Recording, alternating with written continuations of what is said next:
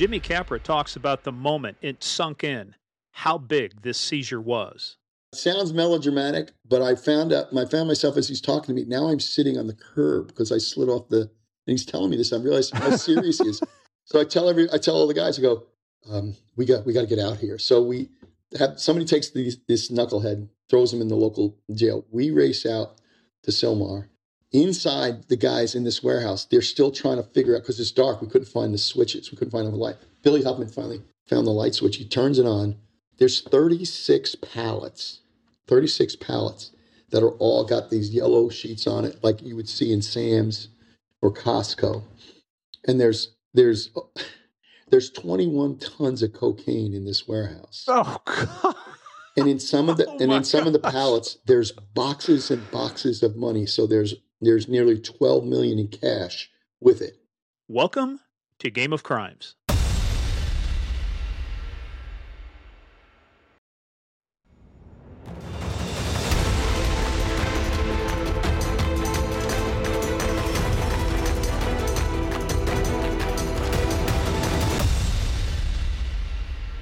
You know why? Because criminals need their sleep. By God, if you're going to get up and do your criminality, you got to get a good night's sleep. Exactly That's right. So Sherman, because remember back then, Murph, we got no lights and sirens on our cars. We got nothing. Yeah. Sherman has a little red light. Said, dude, you got to get out there before 10. So Sherman takes off at Mach 7. We're babysitting these guys, hooking them up, going through the place and everything else like that. So get done. I go down to the car. And I get through the radio, said, get a hold of Mark Trudel immediately. So I'm thinking, fuck, they got into a shooting. That's the first thing I'm thinking.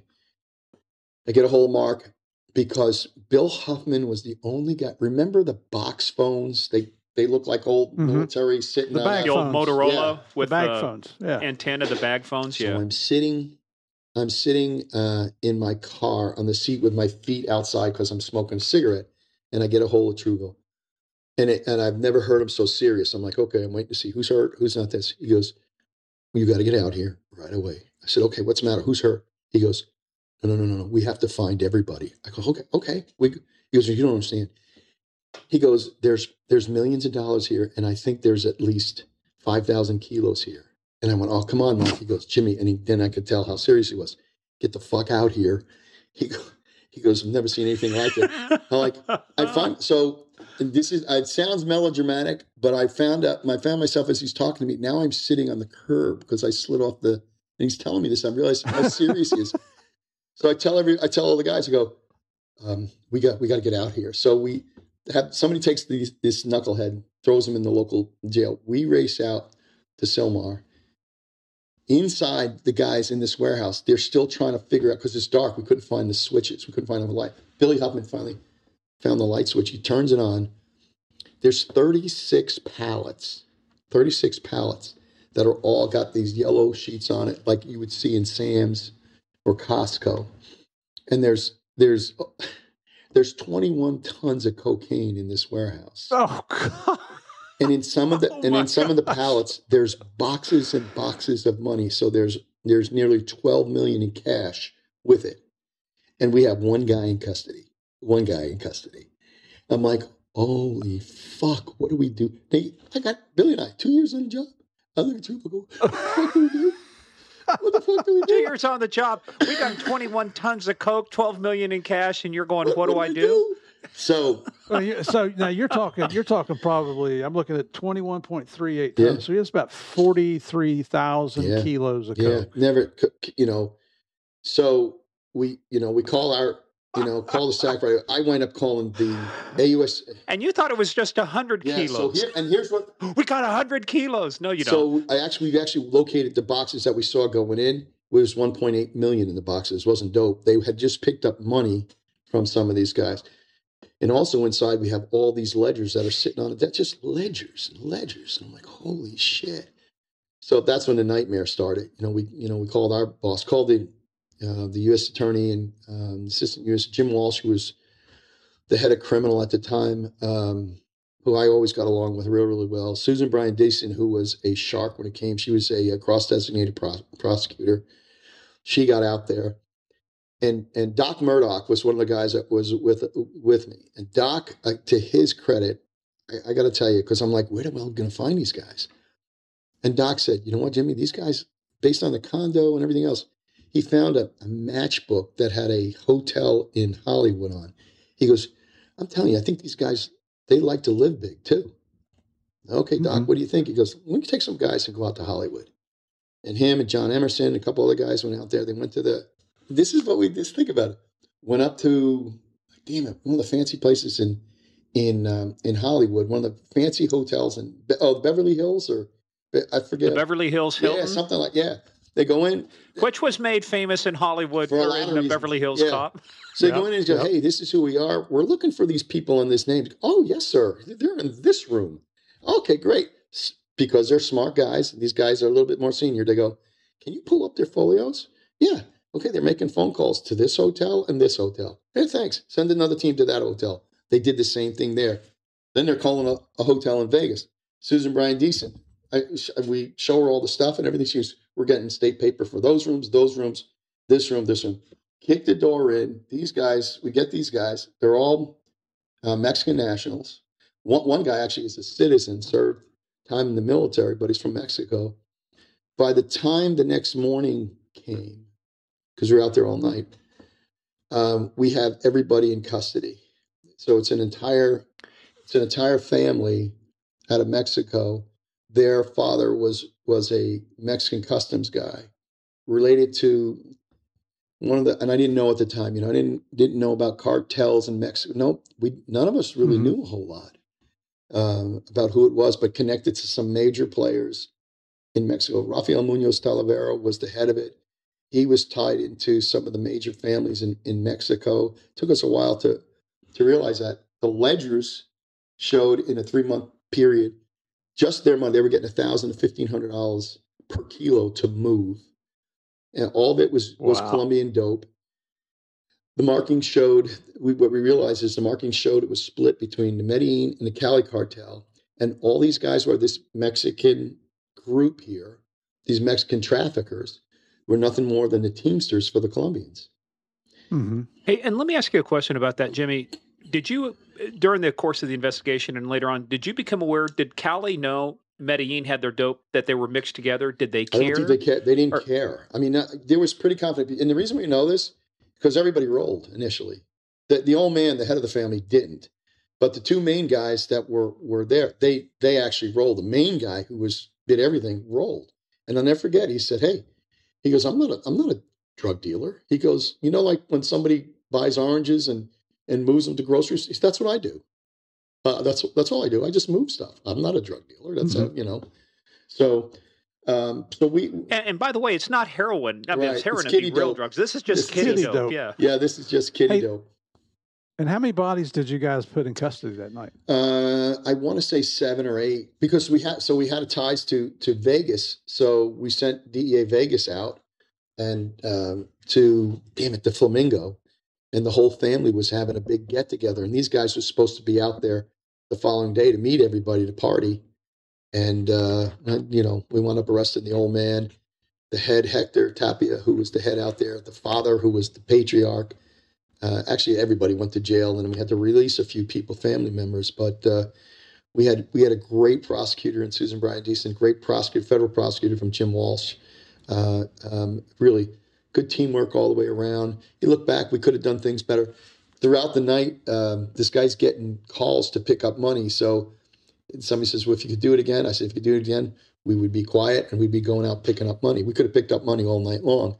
We could have probably had about, this is not like, oh, that sounds good. Probably another 30 or 40 million by the next morning. Oh my gosh. So, and what we would find out is, and I'll tell you the craziness about it.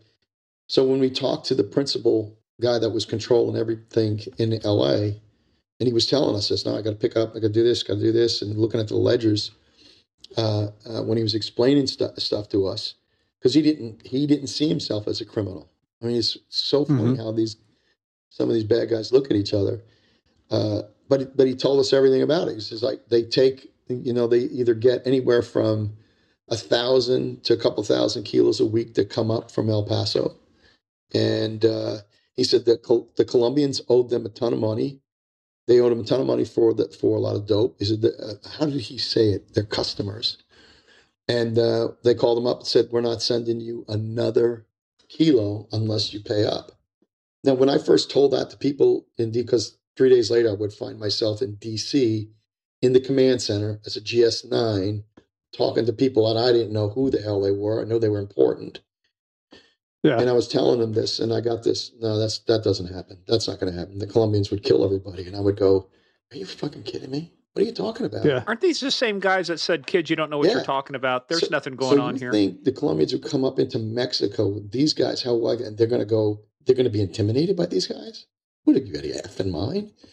So, but they did.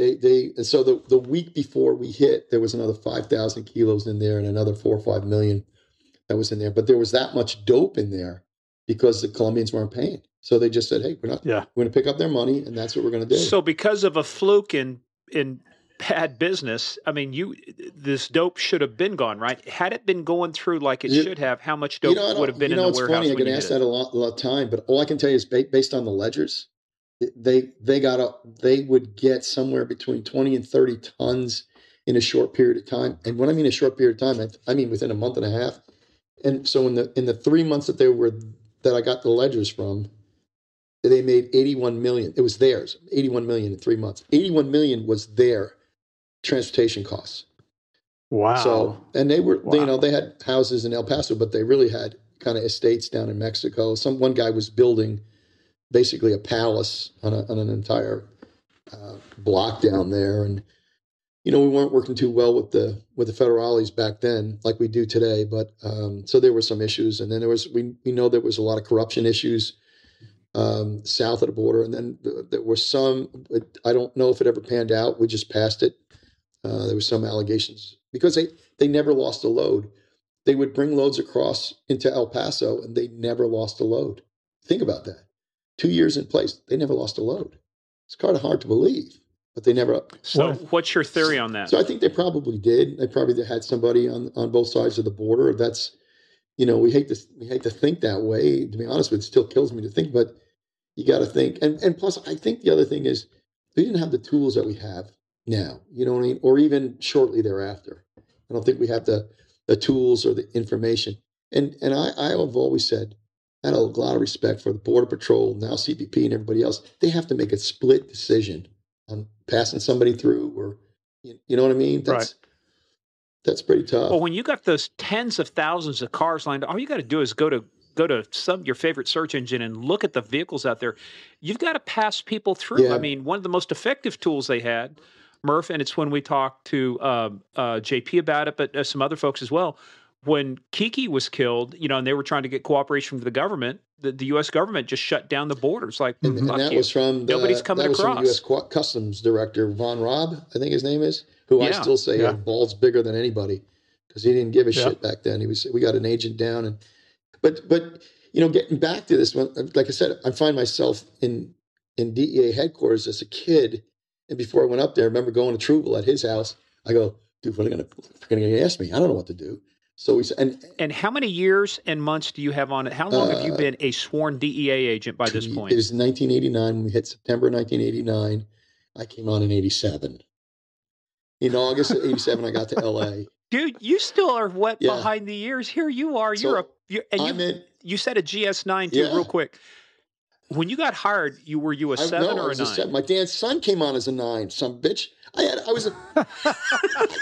on as a GS freaking 7. I had military. I was a military. I could go in the skiff in the Pentagon. I go, no, you're not. You're a GS 7. You're shit. Oh, okay. So you are still. You're basically like a private first class. If we were thinking military, so I never forget going to Mark Truval, and I'm like, Mark, holy shit, they're going to ask me questions. He goes, no. He's got I swear to God, I think we're drinking Budweiser. He gets a Budweiser can. Thank goodness, Mary Ellen, his wife, is an Intel analyst. And I go, what do we know? She goes, here's what we're going to do. She rolled out this piece of paper. We got the Intel can. That's probably what it was. It was a Bud can. He puts it on top, puts a circle, and goes, who's the top guy? I said, well, I think it's this guy. Okay, now I'm going to draw lines down here. Who are these guys? I think this guy. All right, that sounds good.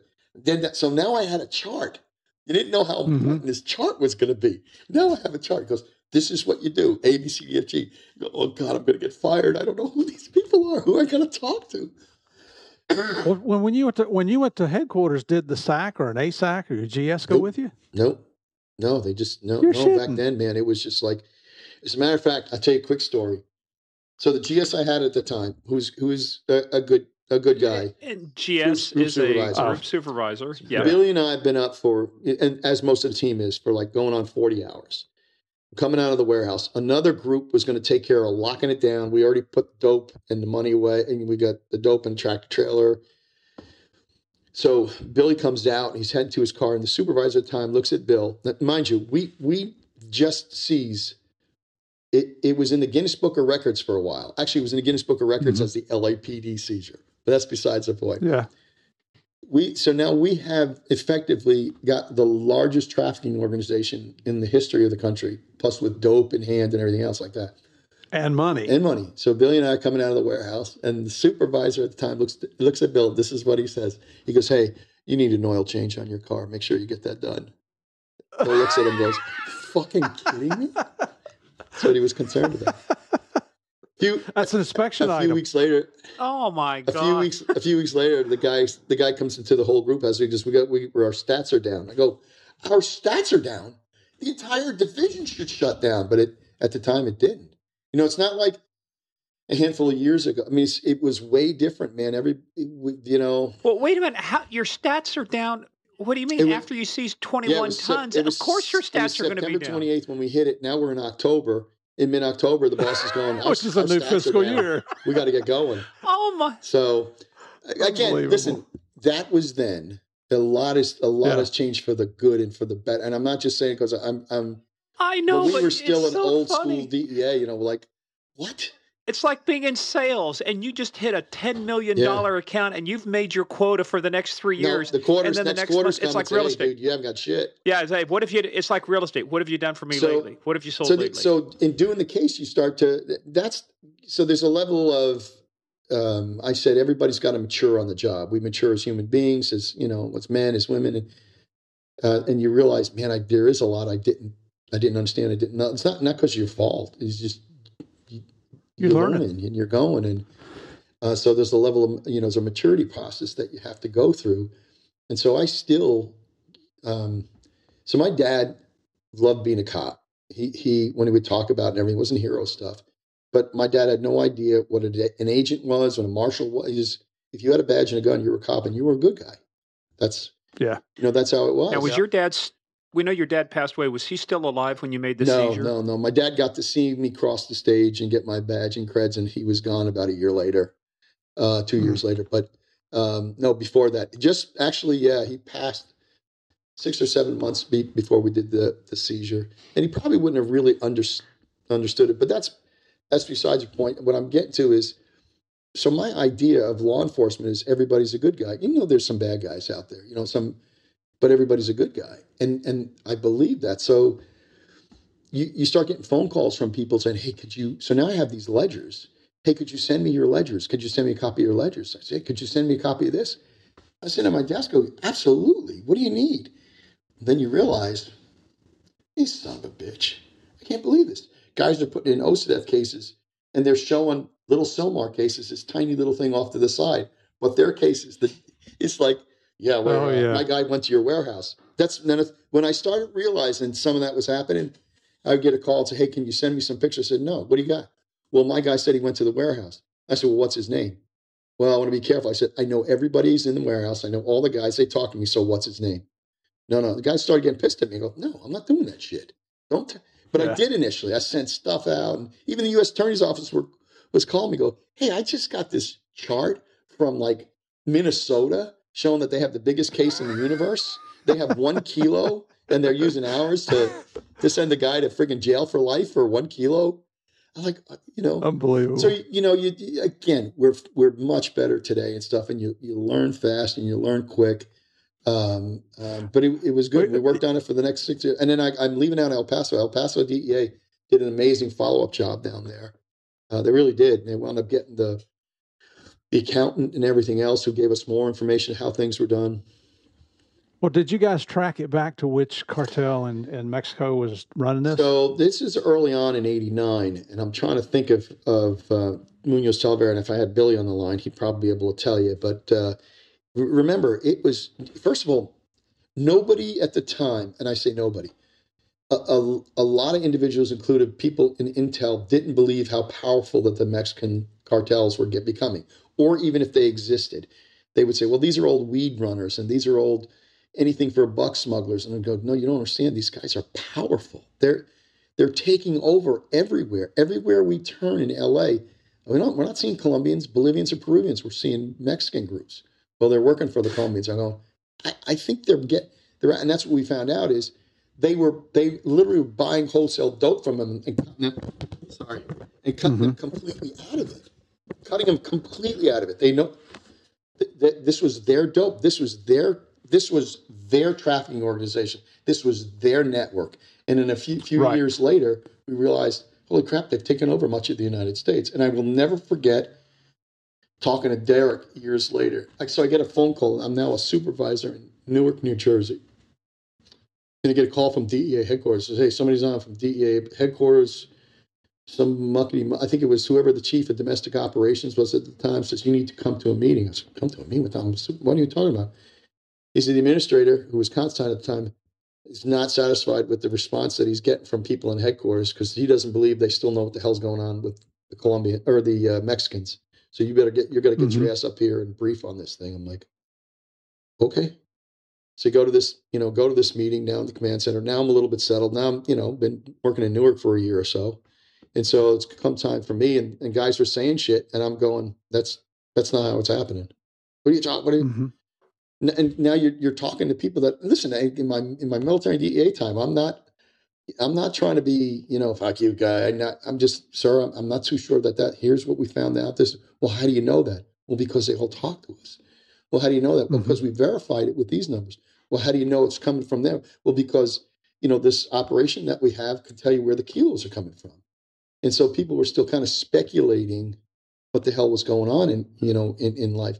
And then SOD comes online. SOD starts to come online, and now the pictures really become. And they realize, holy crap, this is how powerful these organizations have become. Not only that, at the time the Colombians here in the United States very rarely you didn't see a whole lot of violence from them, but from the Mexican traffickers, if you weren't holding up your end of the bargain, you were dying. So have you seen Narcos Mexico? I haven't. No, I haven't. They portray, because they make reference to your seizure. I think it's towards the end of season 2, if I'm not mistaken. But anyway, they were showing that everything was being run by Miguel Felix Gallardo back then. Yeah, that's the name. That is the name. And here's the deal. So Gallardo, thank you for doing that. It struck my mind. Gallardo was related to Tapia Ponce, who was the border customs guy. His daughters married. It was all a familial thing. They're all married into each other at the time, and it was Gallardo. And thank you for saying that because I got No. And Munoz Talavera was the main guy dealing with Gallardo at the time. Well, Tapia winds up not Tapia. Munoz Talavera winds up going to jail for something other than what we had on him, and then a handful of years later. Got out, got some work done on his face, and then he's walking around and gets a bullet in his head. They were done with him. So that plastic surgery doesn't help too much with that. Didn't help at all. But it really kind of cemented in how much dope was coming into. I remember when I went up. By the time I got up back to headquarters, when I was being asked to come in, they were asking me. I said, "You realize after the LA seizure?" And I counted. I went and brought up a bunch of seizures across the country, which were huge seizures, both in terms of the customs, New York, and everything else. And in a 3-month period, the United States had seized like 45 tons of cocaine in our country.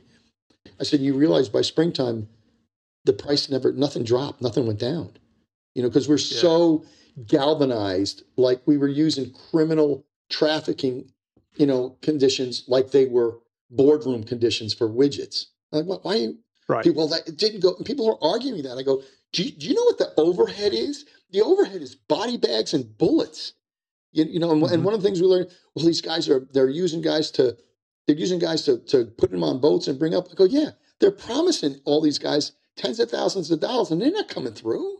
Everybody's owed something. Oh yeah, but we got to use business mentality for criminal activity. And every time we do that, we go, something doesn't make sense. Yeah, you dumbass, because they're criminals. Yeah. These aren't legal business. People say, oh, well, Pablo Escobar, if he'd have been a legitimate businessman, he'd have been extremely successful. He'd have been just as successful. No, he's a goddamn criminal who was killing people. Anybody who throws a 9-year-old on a vat of acid, we don't, like, somebody tried arguing with me that, Murph. Listen to this. And I said, the difference is Sears and Macy's don't have these meetings and they kill off each other. That's not how it works. Right. It's fear and intimidation. Yeah. But even people in our, let me modify that. During the time, people in our business and our profession were trying to say that. I'm like, what the hell's wrong with you? This doesn't make sense. Yeah, and it's like you used to get the drug annual drug assessments, telling you how many hectares are. So now there's only this many kilos in the world, and you seize more than that by the end of the year. It's like, where are you coming up with this? I know. Have you actually gone out and seen coca leaves in a hectare in a field in another country? Oh no, I sit here in my room. I got pictures. It's good. I got pixels. These pixels tell me what they are. But I mean, it really kind of cemented how much dope was coming into the country. It really kind of cemented the problem that we had is substance abuse in the country. Where we were to where we are today is really, there's a big, kind of a big difference, even though we have this opioid crisis today. And I don't want to get off track, but I keep coming back to a lot of that has to do with our willingness to keep legalizing fucking weed and shit. So, but as long as we keep doing that. Absolutely, brother. We keep doing that, we're going to keep having issues. But getting back to the big cases. Yeah. So that's how that happened. Unfortunately, at the time, we should have shut down, the leadership should have shut down the whole division to kind of work that kind of stuff. But that's not, that wasn't the mentality at the time. So it's easy to look back, right? It's easy to look back in 20, so hindsight 2020. You just can't do it. We did some great work. We learned a great deal. It's just the way things, kind of were at the time. And I just want to reiterate a little bit here because I want to make sure our listeners understand exactly the significance of what you did. You changed the whole philosophy of the way.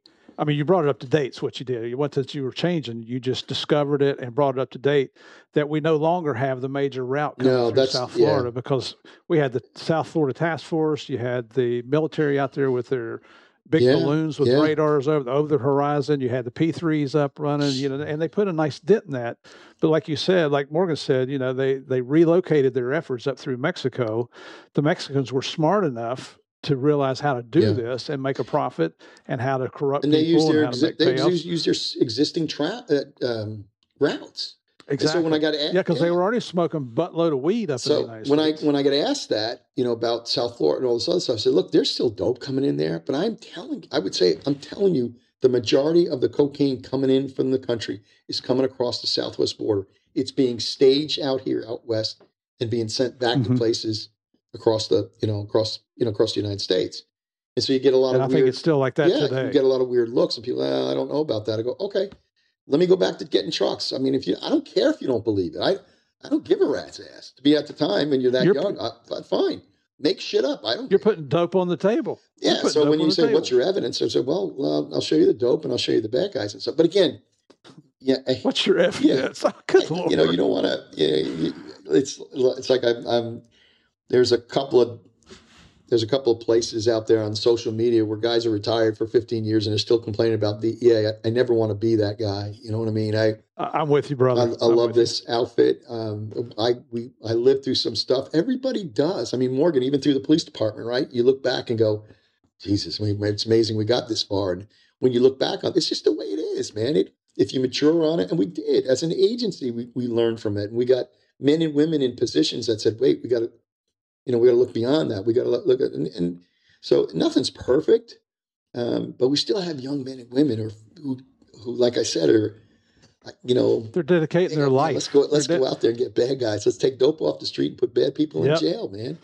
So, You know what? You've probably experienced this too, Jimmy, where Javier and I get calls from media outlets all the time, especially once you talk to them, they think you're their best friend now. I They know. think can continually recall you. And they want you to give blurbs about what's going on in the drug market. Yeah. And I tell them, we're not going to talk about this. You need to talk to the Yep. experts. Go to DEA headquarters. I'll give you the phone number, 202-307-1000.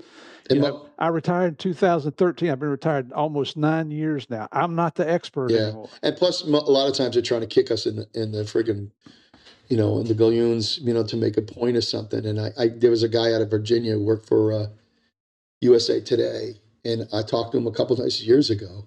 And the second time I talked to him, came out in the papers, and it was like I was beating up DEA, and I had to call, since I was still on the job, I called, this is bullshit, and I never answered his call after that. So now you son of a bitch. Right. But anyway, we learned a lot from that case, and then we continued out in LA. Hey, well, Jimmy, let's not close down this case yet. We're going to move on to what you're working on now and a couple other things, but let's get some resolution of this case. So tell us, by the time you got done making this case, did it lead to other things? And also, how many people ended up getting indicted, ended up going to jail? Give us the aftermath of what happened Well, here. the entire family, because it was a family affair, the principal guys that we arrested were all married to the Tapia family. So I want to say 1, 2, 3, 4, 5, 6, I think 7 or 8, and a couple of guys in Mexico. I don't know if they're still in jail, but we took the entire family off. We never got from this case, we were not able, and in El Paso, who did the follow-up, who did a great job, wound up getting the accountant and a few other people. So they did a great, and that accountant rolled. You always got to go after the accountant. And they know where the money and the bodies are buried. Having spoken to that guy, he basically knew that the other guys running the show he said, they were stupid. He was a lot smarter, and he was looking to take over, but he was the accountant. And so he was the guy that was doing all the ledgers. And so we got a chance. So now I got all these ledgers, and I'm going, so I am running numbers. So let's say we got 12, 13 people with El Paso, another 5 or 6.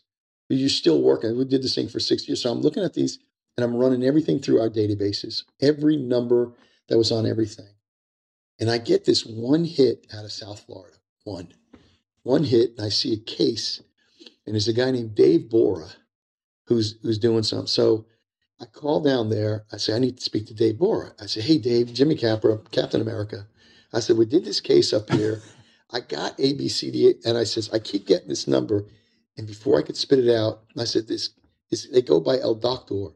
He goes, that's Willie Falcone and Sal Magluta's operation. I said, what? Who are they?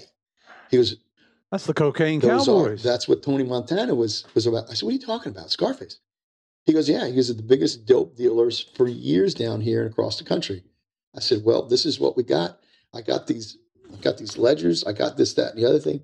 He said, Jimmy, we're in the process of prosecuting people, but we're trying to get Willie and Sal. It's like going after who's that bad guy in the 20s that we got him on IRS violations. That's what they were looking at. Was Al Capone. He didn't go to jail for murder. No.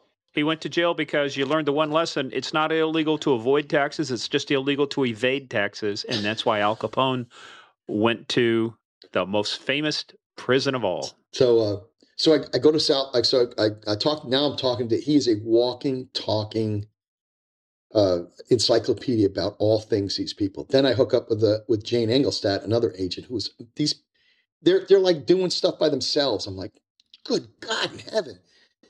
So we start dealing with. I go down there. They have ledgers. I match our ledgers up with their ledgers with Willie and Sal. I'm like, this is incredible. This is holy crap. So they're excited. They're the prosecutor down there. Again, I'm sorry, was a great guy.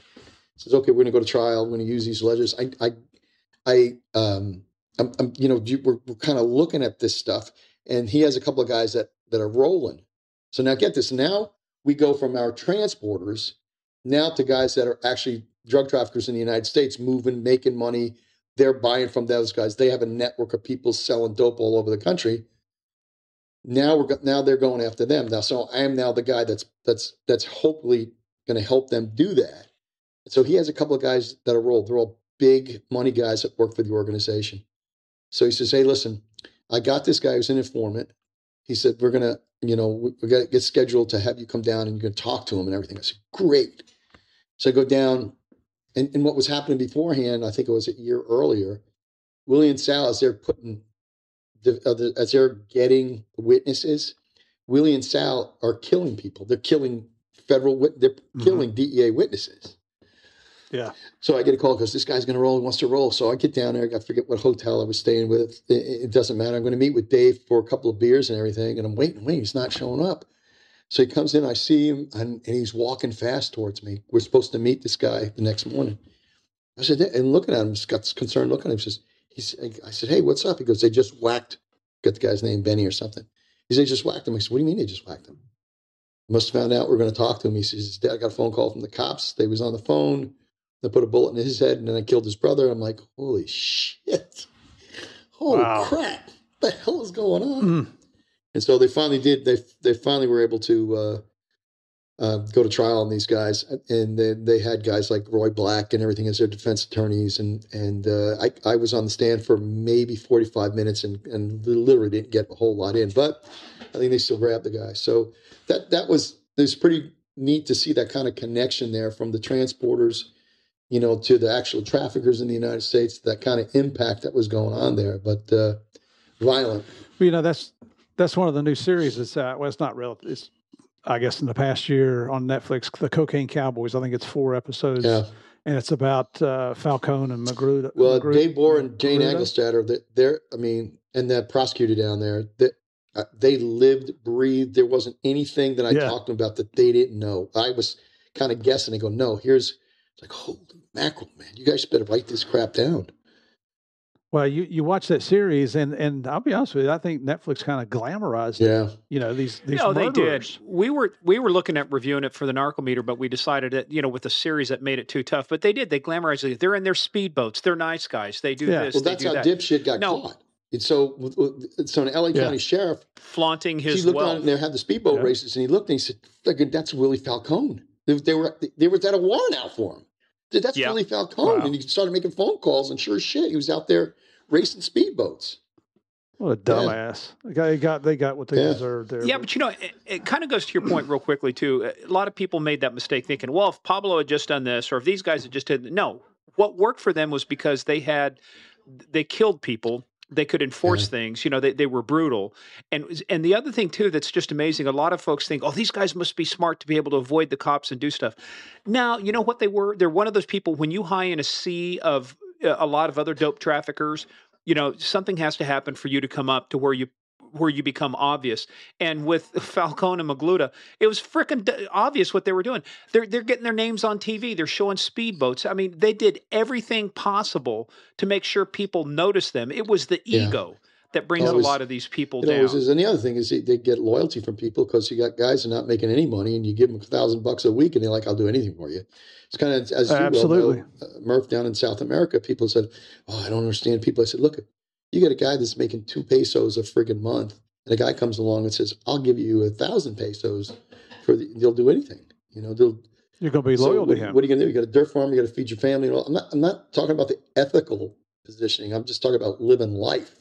That's what you're up against. I mean, that kind of stuff is what you're up against. So, and people don't understand that. They look at it through our eyes and go, during that time frame, if you remember, we, especially with Colombia, because again, corruption is the linchpin. So if you can corrupt people, you can, and the whole thing with the traffickers down there, you lived it. That's the way they got things done. They were able to corrupt political officials, people here, everything else like that with money. And then if you didn't do the right thing, you and your family were killed, kind of killed off. Not kind of, but that's just the way, it happened. I remember saying we could never work with the Colombians. We can't work with them. And then fast forward years later, they're like the premier counter narcotics guys in the country. And when I went down to visit as the chief of ops, I never forget, they were getting ready to go to friggin' North Africa to train them for best practices. And amazing, it's an amazing thing. And part of that, again, I'm talking to the expert, but I think the Colombian people had enough. The political party had the will to do what they did. And that agency said, hey, we're getting too many men. They still get people killed. Yeah. Well, just so you know, I mean, Javier Pena and I are the ones that made them what they are today. Yeah. Yeah.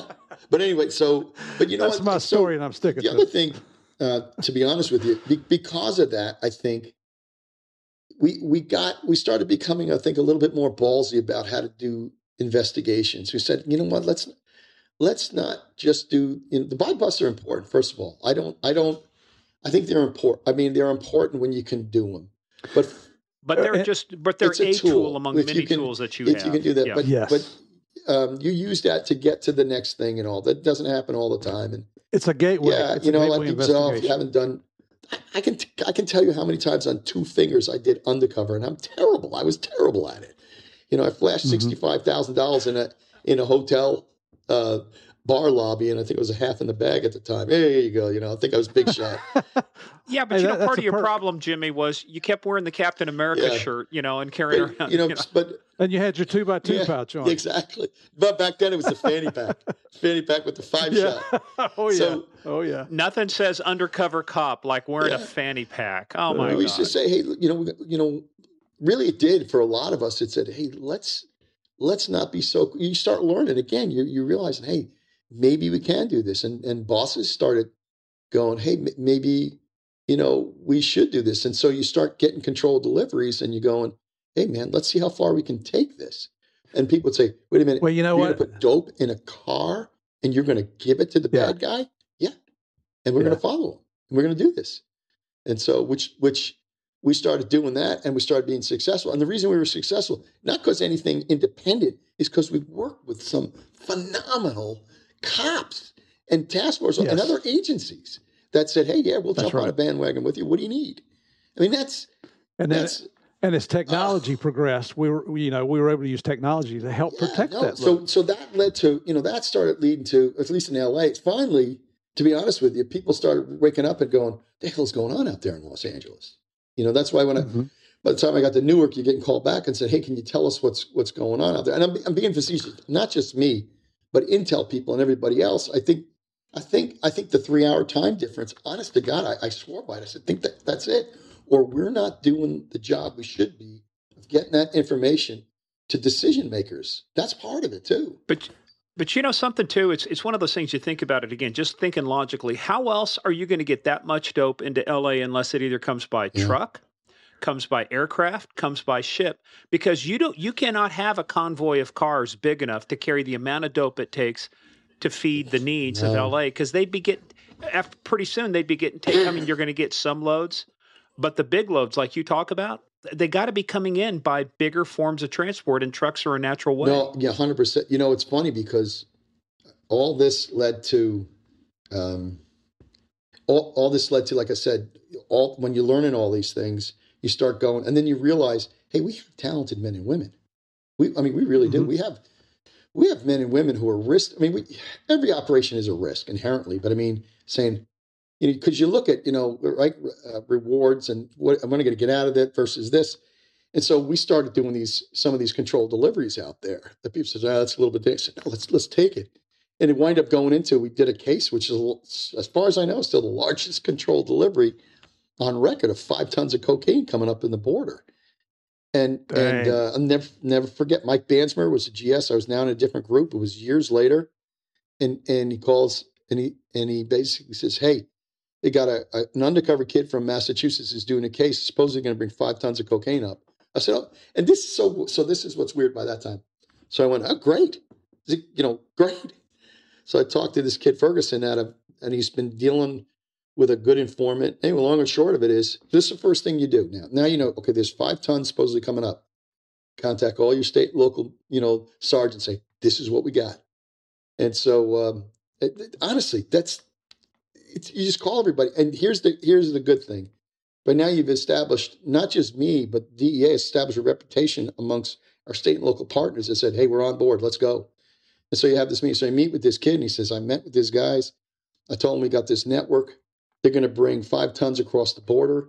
We're going to take it. We're going to bring it to LA, and we're going to deliver it to them, and they're going to pay me $2 million." So me, again, because I'm chucklehead, and I go, "Okay, let's do that." So I get all these teams together.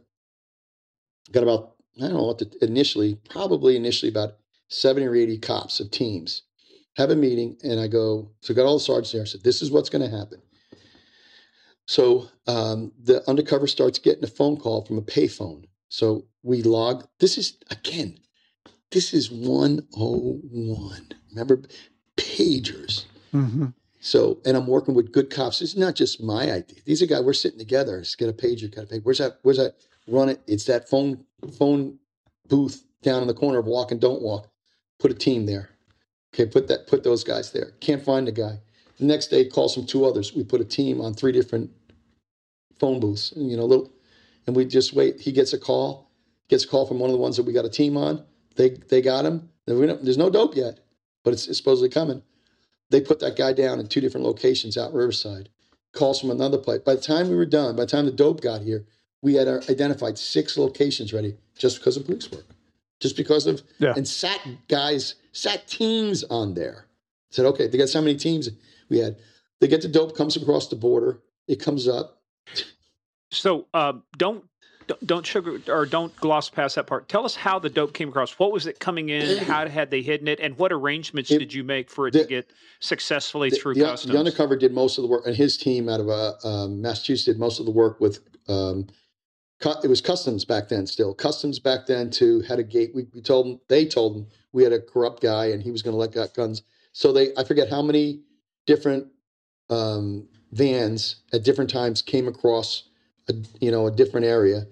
And then they took it to a place and they loaded it all in like one box truck or something. I forget, or one vehicle, literally 5,000 kilos in one area. And they drove it out here. They drove it out. And once it got here, we put like 3 or 4 tractors on it and we waited. Yep. And by then we had 6 locations. But so you had to coordinate with customs. You had to get approval from everybody and their brother. But Ferguson is there. I think it was like Mike Ferguson, not the Mike we know and her son. He's the one who put it all together. Amazing. And so he would meet. So the bad guys called him and said, okay, we want our dope. And he said, talk about balls. He told him, he said, no, I'm not. No, you owe me $2 million and I'm not giving you a dime till you get to, all right. They show up in a Toyota with $2 million in the trunk. So now we could have just went home because we got 5,000 kilos and $2 million. We could have just went home. We just fuck it, let's go home. So I had a command post set up in this hotel. So, okay, we're going to deliver it tomorrow. We moved it. I remember calling customs and I said, dude, we need, I can't think of the guy's name, terrific guy. And I got to tell you, let me go back because I know we joke a lot. We've all had issues with, I have been so incredibly blessed and fortunate working with men and women from different agencies. There's always a rub somewhere. We all got them. I probably pissed guys off as well. But I got to tell you, overall, the people I worked with were all guys and gals were great. And you call them up and say, hey, can you help me with this? There's a guy, Ed Ochitarina. I don't know if Ed's still around, but he was a senior 13 FBI guy. When we were doing that case, I realized I didn't have enough bodies. I called Ed. Ed, this is what I got. The guy gets 2 teams of FBI agents to come out to help us out. It's unheard of. I mean, figuring out, what do you want them? Nice. This is what we got. So anyway, we got 2 million. We got 5,000 kilos of dope. Now it goes into, I think it was a box truck. So, okay, now I'm sitting in the command center and the bad guy comes, takes control of dope. Now we've given the bad guy, understand this, 5,000 kilos. A bad guy's now driving this box truck, this U-Haul box truck that has a governor on it. So it can't go past 55. He gets out on I-10.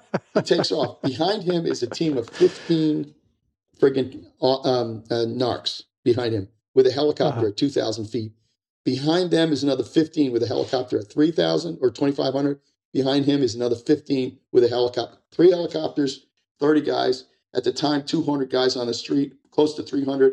6 teams sitting up on 8. Cow. So you go from having absolutely no backup and just 2 of you are going to take down stuff with no helicopters, and now you got the whole frickin' 5th fleet and the air greatest thing in the world, man. Out. It was the only problem is I'm in the command center, which I'm not a command center guy, but you got to be, it's all right. Listen, because you're kind of orchestrating stuff, and these guys that are in the field, these sergeants and everything, they've probably forgot more than I know at the time. So it goes to this place. It goes to a house. It backs in. Garage door opens. There's unloading boxes. closes it, truck leaves, there's a team on the house, goes to another location, to another location, to another location. It's just dropping dope off. And I thought I was friggin', Carmack, the Invincible. I go, I'm telling you, he's going to take it to these places. And like when it happened, I was like, I told you. I'm like, oh, please, Lord, let that happen. Make I don't want to screw it. Yeah. But now you're thinking, I got 6 freaking locations. First guy that comes out of garage or something, we're going to have to do. But you got to go to the sergeant or the GA or whoever the senior agent at the time says, your decision, whatever you say. So now we're getting into nighttime and it's kind of, and I'm just sitting there. Now I'm starting to think, what the fuck have I done? What the hell is wrong with me? Because I'm thinking, holy shit, we got literally 300 cops out on the street, 6 locations, 5,000 kilos that have now been broken up. I'm like, are you fucking nuts? I get a call from the LAPD sergeant. Oh my God, this guy's such an amazing guy. He calls me up, goes, Jimmy, he goes, listen to me. He goes, my guy is low crawling in a lemon grove. We got eyes on a house. He goes, but in the morning it's going to be a bitch. He goes, I'm telling you right now. I said, listen, brother. I said, you call it. Whatever you think. I'm not telling you whatever you think. Your guys are out there, and that's how you have to be, man. These are right. You can. Right. Oh, here's what we're going. That's how you have to be. You think you learned about it. He said, okay. Next morning at like 5:30 in the morning, my phone's going off. He goes, hey. He goes, we got movement in the house. I said, okay. Now we are, and by the way, because of good prosecutors, right? Because of relationships again. Mm-hmm. Mm-hmm. We got search warrants for every location now. We already got search warrants for every friggin' location. He says, Jimmy, he goes, we got movement. He says, cars coming out. And then the next thing goes, Jimmy, they've made surveillance. He's just like, go ahead, take him. He's throwing phones out. He's throwing phones out the window. I said, okay. They pull him over. They get some dope inside. They grab the bad guy. That's it. We got a warrant for the house. He goes, he calls me. He says, because this is going to be the first place. All the other places are quiet. And buddy, I'll never forget this. I still get, my stomach goes in a knot. He's, Jimmy, we're getting ready to hit the place. I said, all right, brother. He says, be careful. Like 5 minutes to 6:03, 6:04, fucking radios blew up. Shots fired. Officers down. I'm like, now you're like, what the fuck? Everything that you feared would happen is happening, but you got to go. Yeah. And I remember, I will be honest with you, it'd be nice to go, yes, I was like Patton at the time. Inside, I'm going, what the fuck have I done? For a minute. Mm-hmm. What the hell was your ego? You thought you could do for a second. And then what happens is, by then, you got time on, you got to push all that aside, say, okay, what do we got? So what happens is you would find it, and then like 10 minutes later, when they get inside the house, what you had to call out to everybody, and you go, because we had SWAT on standby, we had everybody on standby. In every location, we would find out was all heavy weapons. I mean, heavy weapons, tripods, guns, 308s, magazine. Every place had heavy weapons. And what happened was, I keep forgetting the guy's name, is a sergeant from LAPD, friggin' balls the size of elephants. They go to hit the door. Some of the guys from CNET were with him. Knock on the door. They got a search warrant. 6 o'clock in the morning. Boom, boom, boom. Police open the door. He says, I can hear a guy inside Spanish yelling, we're coming. Sorry. Big Dutch doors in the front. And then he said it was like 30 seconds. I mean, my stomach went to flip. He said, I fucked up. Let's hit the door. So they hit the door and they breach it. And the detective who was in the lead steps through to that, the deadly funnel there, steps through. Mm-hmm. And their guy was buttoned up behind a wall, 10 feet away, just opened up with the AK-47. Ka-choom, ka-choom, ka-choom. So the detective goes down. Everybody in the front was stacked in the front, is trying to get as low as they can. And this guy is just firing through, just crazy. So the sergeant, Tony Alvarez, that's his name. Tony Alvarez sees this guy go down. So, and he'd been in a couple of friggin' combat shootings before. So he sees the guys literally behind a wall in a tactical position. So Tony's got his friggin' little 9mm. He says to me, he said, I just start friggin' opening up and then I shoot through the wall and he hits him. He literally hits him and drops the guy. He's alive. The detective was never hit, who went down, but he literally has flash burns on his face from the AK fire. Think about that.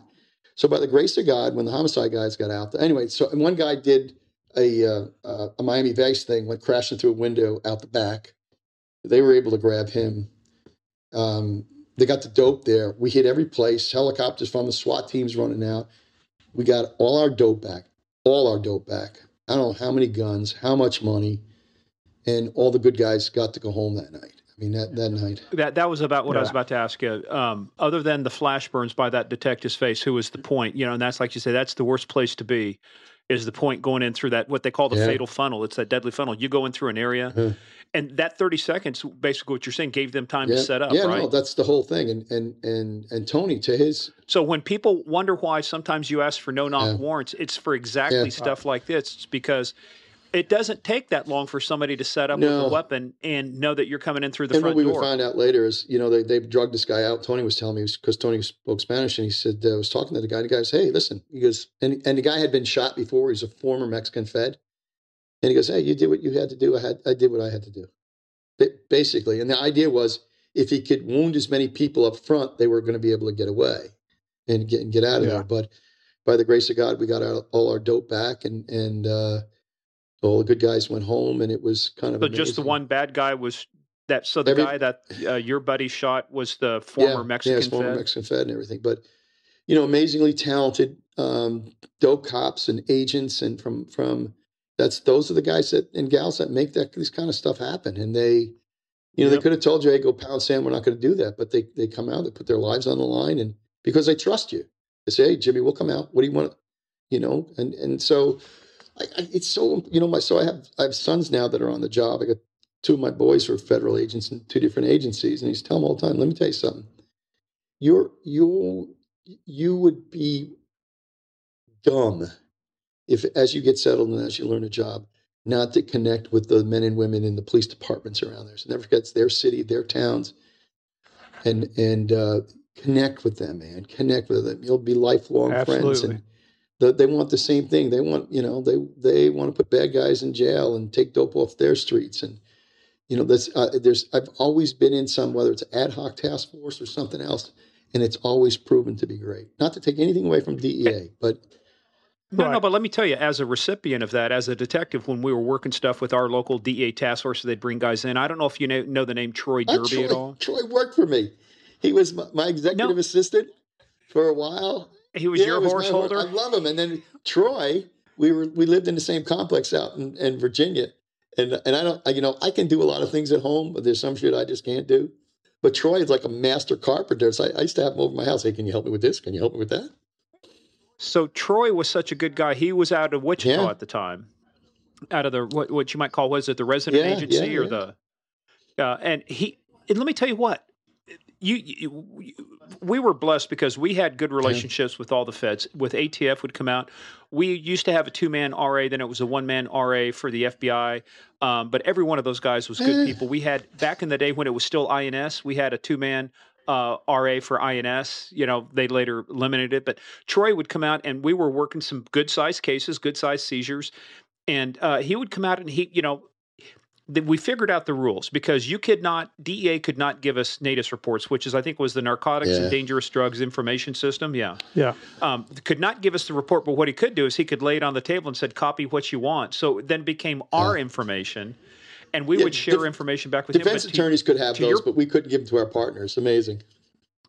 What amazing. Makes no sense. But here's the best part, though, is that, you know, when we were working this stuff, we'd share information back and forth. We never had an issue with these guys, because nobody was running to make a press release. Nobody was saying, hey, it was us.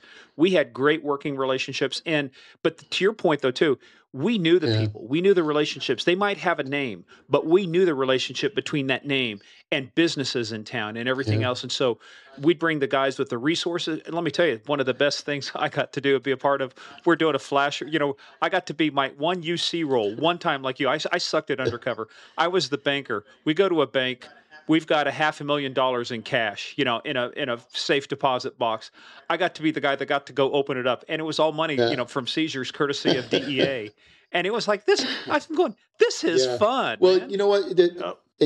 So when I go from Los Angeles, having that kind of relationships with people, you know, men and women across police departments and across agencies, I get to Newark, New Jersey as a supervisor. Never forget it. Good, hardworking group of individuals. And I'm not there for a couple of days. So I grab a couple guys and say, hey, who do we work with? And they look at me like I have three heads. What are you talking about? Well, who do we work with? State police? Who's our contacts? Never forget. This guy looks at me. He goes, we don't work with anybody. So what are you talking about? He goes, I said, what do you mean we don't work with anybody? He goes, nobody likes us. I go, the frick? What do you mean nobody likes us? No, nobody. They hate us. They hate DEA. They haven't met Jimmy Capra yet. I'm Captain America. What we found out is there was a, especially state police, which is a great, Massachusetts, Jersey State Police, amazing group of guys and gals, interdiction, narcotics guys and stuff. And later on and down the road, I wind up meeting who would become the colonel out there. I forget it. He's got his PhD through City University of New York from all DEA cases. It was amazing because I got to read his dissertation. But what we would find out is some of the guys on the state police who are now lieutenants and captains didn't want anything to do with DEA because of a pissing match they had 15 years earlier. And I'm like, yeah, didn't anybody call and say, hey, look, we're sorry about that, but can we move beyond that? So we finally did start working with, men and women. But what I'm getting to is you ruin a relationship like that, you wind up impacting everything you're doing. And it may be juvenile. That's kind of juvenile saying guys or gal is holding that over you. But that's the importance of it. And I'm not saying getting run over or kissing anybody's butt, but there's a bigger picture at hand. There is. And there is a time to tell somebody, absolutely. And no, I'm sorry, I'm not working with you. There is a time to do that. But yeah, a lot of stuff was like from petty stuff, Yeah. And I'll be honest with you, it got to the point a lot of offices you work out of, you'd rather work with the state and local guys than you do the feds. Man, yeah. No, that's true. Yeah, the state and local guys, they'll come out any time of the day or night, Saturday, Sunday, it doesn't matter, where the feds are like, it's a weekend, Actually, there was a division like that would always, they weren't even in the chain of where dope was going to, but for some reason we get a call, yeah, we think we got this dope's going to come here. I go, it's not coming here. Well, my ASAC's telling me to come down and we're going to do A, B, and C. I'm like, you freaking kidding me? Get the hell out of here. But it is what it is. Everybody's got a piece of it. But again, when I look back, I go, I got nothing but good memories, and by the grace of God. Yeah, but you bring up the whole problem, and I think it's less of an issue now because we've gotten better at sharing information, especially after 9/11, where we realized we got to do a better job of sharing information all over the place. But I tell you, I remember this one cartoon, and it came out of Doonesbury, but it tells you. It was about the Middle East, but I looked at it and said, it's kind of like law enforcement too, just exactly what you're talking about. You got Duke, the CIA guy there, and he's talking to Ahmed or, the character, and he says, hey, how come you hate this guy? How come you want to kill him? He said, well, because 2,000 years ago, his cousin killed my cousin. Yeah. And we're still harboring these. Yeah, it's petty. That may not be petty, but it is petty. But it's kind of almost like generational shit. Fortunately, that's a small thing. And what happens is these guys age out. They get moved somewhere else, and pretty soon, you've got a new crop of people that come in that, like you. One of the best things probably to happen in L.A.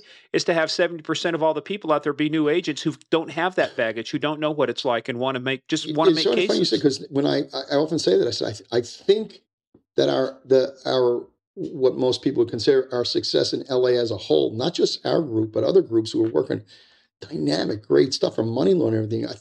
I think you're right. The guy's like, okay, we can do that. Hey, let's talk to so and so, or hey, or somebody would say, hey, do you have somebody from Riverside PD, or do you know somebody from B&E or something like that? Yeah, call this guy. He's a great guy, or she's a good. And it's just the way you should be getting things done. It's not perfect, right? But by God, man, at the end of the day, you go, what the hell are we doing? Why are we fighting? And we're all on the same team. I will tell you this: fighting the bad guys. One of the things that I learned in Silmar with that money, seizure money makes the best of friends and the worst of enemies. So let me give you a quick snapshot of what I mean. And it does, because every department has politics. Everybody. So here we got close to, 13 million in cash, and we're going to divvy it up. And so now, and of course, you remember, you're the guy. All the DAGs come into you, and but I've already talked to all the PDs and got their chiefs to say, here's what we're going to put in for. I'm like, okay, that's fine. And I got to be honest with you, back then, I had a supervisor say, you take care of it. It's okay. So like we're talking about, one of the, people ask all the time, well, how is it that you're so successful? Not just me, is this. I said, you know, I know and I believe that the reason that my team, my group, and to be honest with you, in my walk as an agent or as a leader was the ability to establish relationships, the ability, you know, to say, listen, maybe I don't agree with you on a lot of different things, your politics, your social life. I don't care. But this is important that I'm able to establish these relationships of trust so that we can get things done. And that's what it's about. And I think the bigger issue is, I think sometimes we forget that men and women, especially in our profession, you know, in the law enforcement profession, it doesn't matter, is that everybody's trying to do the same thing. You know, we're trying to complete the mission. And how, you know, how do you do that? You know, recognize that I don't have all the tools. You know, it's like going back to the tractor trailer stuff. And you look at commercial vehicles and you realize, hey, who do we go to? How do we get that tool there? And then that's, you know, it becomes important. And then you yield that, you know, and it's kind of like the controlled delivery I talked about. You tell these men and women that are with you, who are going into harm's way, right? All of us think it's going to be great, but you have to give them that. You got to say, you make that decision as you see it for your team. You don't go, okay, you come to me that's how shit slows down. You know what? Like I said, my buddy Bill Huffman during the big cases, what do you want us to do? It's Bill, you call it, you know, or the guy at the house, you know, said, Jimmy, what do you want me to do? Is you call it, man. You call it as you see it. I'll follow your lead. I'm not there. And then the other thing is, you know, when we're sharing stuff, we're honest with people. We're not going to say, well, I can only give you so much. You know, as I was telling my boys who were in different outfits, I said, well, if you're going to share something with somebody, you share it. You know, we have a mechanism by which we tell people we share it, our agency. You share it. You don't give them, you know, 1% or 2%. Here's what I got. This is what I got. So you got to be willing to do that. I was going to say, I think one of the funniest jokes I ever heard Dennis Miller talk about, and he had a conversion after 9/11, you know, the comedian. Yeah. He said there are no Al-Qaedas, you know. He said, you know, but he used to joke, and it was true, because when you've worked inside these environments, and you know it too, Jimmy, you're in a skiff or you got other people. He said the only thing the CIA and the FBI share is the letter I in their name. Yeah, and there was a time where that was the truth, right? But you're sitting there next to somebody go, hey, why don't I just turn around and tell this guy, oh, no, you have to go through this cutout, and it has to go through legal, and it has to come here. Yeah. So by the time you share information that can make a difference, it's a 3 or 4 day journey to where you go, why can't I just turn to the guy and say, hey, you need to know this? Yeah, no, that's absolutely true. You know, let me give an example. When I got to Dallas here, run the Dallas office, I've really, really blessed the men and women that I worked with, not only the supervisors, but the team that I work with, like just kind of Danny Salter and Jeff Stum and others, Tanya Pierce, who was our legal after a while. But so one of the big things that I would tell people all the time is you pursue an excellence, not success. You know, you can cheat and succeed, but pursuing excellence means you got to be willing to reach up to the next level. Don't be content. And I don't mean, when I tell that, I don't mean not to be content with your life, with, you know, your family, with it. I mean, don't be good. Hey, can I get better? Is there a way to get better? And how do I get better? And, you know, that. So my big thing was pushing it down to our people. You're going to make decisions on the street that impact you. Not every decision you make, not every situation has an answer in the manual. And so one of the teams, was doing a controlled delivery coming up. And it's funny because they said, hey, they're bringing up 800 pounds of weed. It's coming up here. I went, great. Yeah, go for it, man. So the kid who had it, he said, I got, you know, he did all the pre-planning and everything. I didn't have to get involved in this. You know, so he did it. They did the controlled delivery. And unfortunately, there was another way out, and they lost like 100 pounds or something of weed out of the 900-pound load. And so I got a phone call. So, all right, no big deal. And so we would find out, go downstairs, and it was Danny Salters, one of his guys, came into me and said, oh my God, this guy feels terrible and everything. I said, what do you mean feels terrible? So he makes this decision because he sees this offload. So there's an informant and an undercover involved. And next thing you know, 5 cars shows up. And now the supervisor's saying, if we hit it, these guys are going to be in mortal danger. Let's be smart. Let's let them load it, and then we'll go after them. And unfortunately, one of the cars got out. So I went down and talked to the kid, and he goes, boss, I'm so sorry. I go, whoa, wait a minute. You made a decision, right? Yeah. You made a decision based on the safety and the security of your team, your men and women, the informant and the undercover, right? You made the right decision. I said, where do you think that dope's going to go? You think it's going to go to the local school? It's going to some other asshole doper's house. Don't worry about it. I said, what are you kidding me? I bet you didn't tell your team either. Only cowards wear vests, right? No, I never. I didn't say that either. But what I'm getting to is, we want and expect our men and women who are responsible for others to make decisions on the street, and you don't want them to be afraid to make decisions, based on, the boss may not like you. Got based on your training, your experience, the wisdom, and the situation at hand. All those things kind of go into it. Well, and you hit upon it. It's the facts on the ground. The thing that used to irritate me to no end is you'd have what we call a REMF, a rear echelon motherfucker, sitting in a desk, in a chair somewhere, not anywhere near a scene or anything else that's going on, and they think they've got the wisdom and the insight to tell you what to do. It's this whole fallacy people had, with radios. It's like you got some commander sitting there going, well, the reason these radios have to work like this and they got to be this because we have to be able to give shoot, don't shoot orders. And I said, I guarantee you, if you ever worked with the SWAT team or snipers, they're not waiting for some asshole on a radio 5 miles away to tell them shoot or don't shoot. I mean, you hit upon, I think, one of the key leadership things is if you've trained the people right, you've instilled the confidence in them, then you go with their decisions based on the facts on the ground. You give them the authority to say, okay, do it. Now, if somebody screws the pooch and it's completely, there's accountability and everything. But, it's kind of reminiscent of, people probably don't remember this, when General Schwarzkopf was in charge of the first Gulf War and everything. He was asking all his intel people, which I would have been one of if I wasn't. And they kept giving him information that was all wrong. And he basically said, this is bullshit. So he talked to his guys on the, down the ground up front. And he was able to assess a better battle plan that way. Mm-hmm. So like you said, Morgan, he didn't talk to, here's all these wizards that are putting stuff together. He's going, hey, what does your eyes and ears tell you on the ground? What are you seeing? And so sometimes what I learned as I'm coming up is, we give, bosses or leaders give these men and women this authority. And then as soon as something doesn't sound right, they want to cut their heads off. So wait a minute, man. Well, hang on a second. That's bullshit.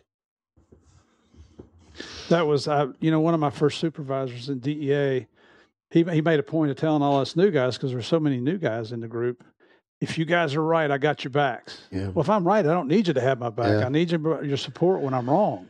Yeah, we had a supervisor before I got to Newark. One of the guys would tell me their former supervisor that was there a few years earlier said, none of you are going to get in the way of my promotions and stuff. And I always found that. Oh yeah.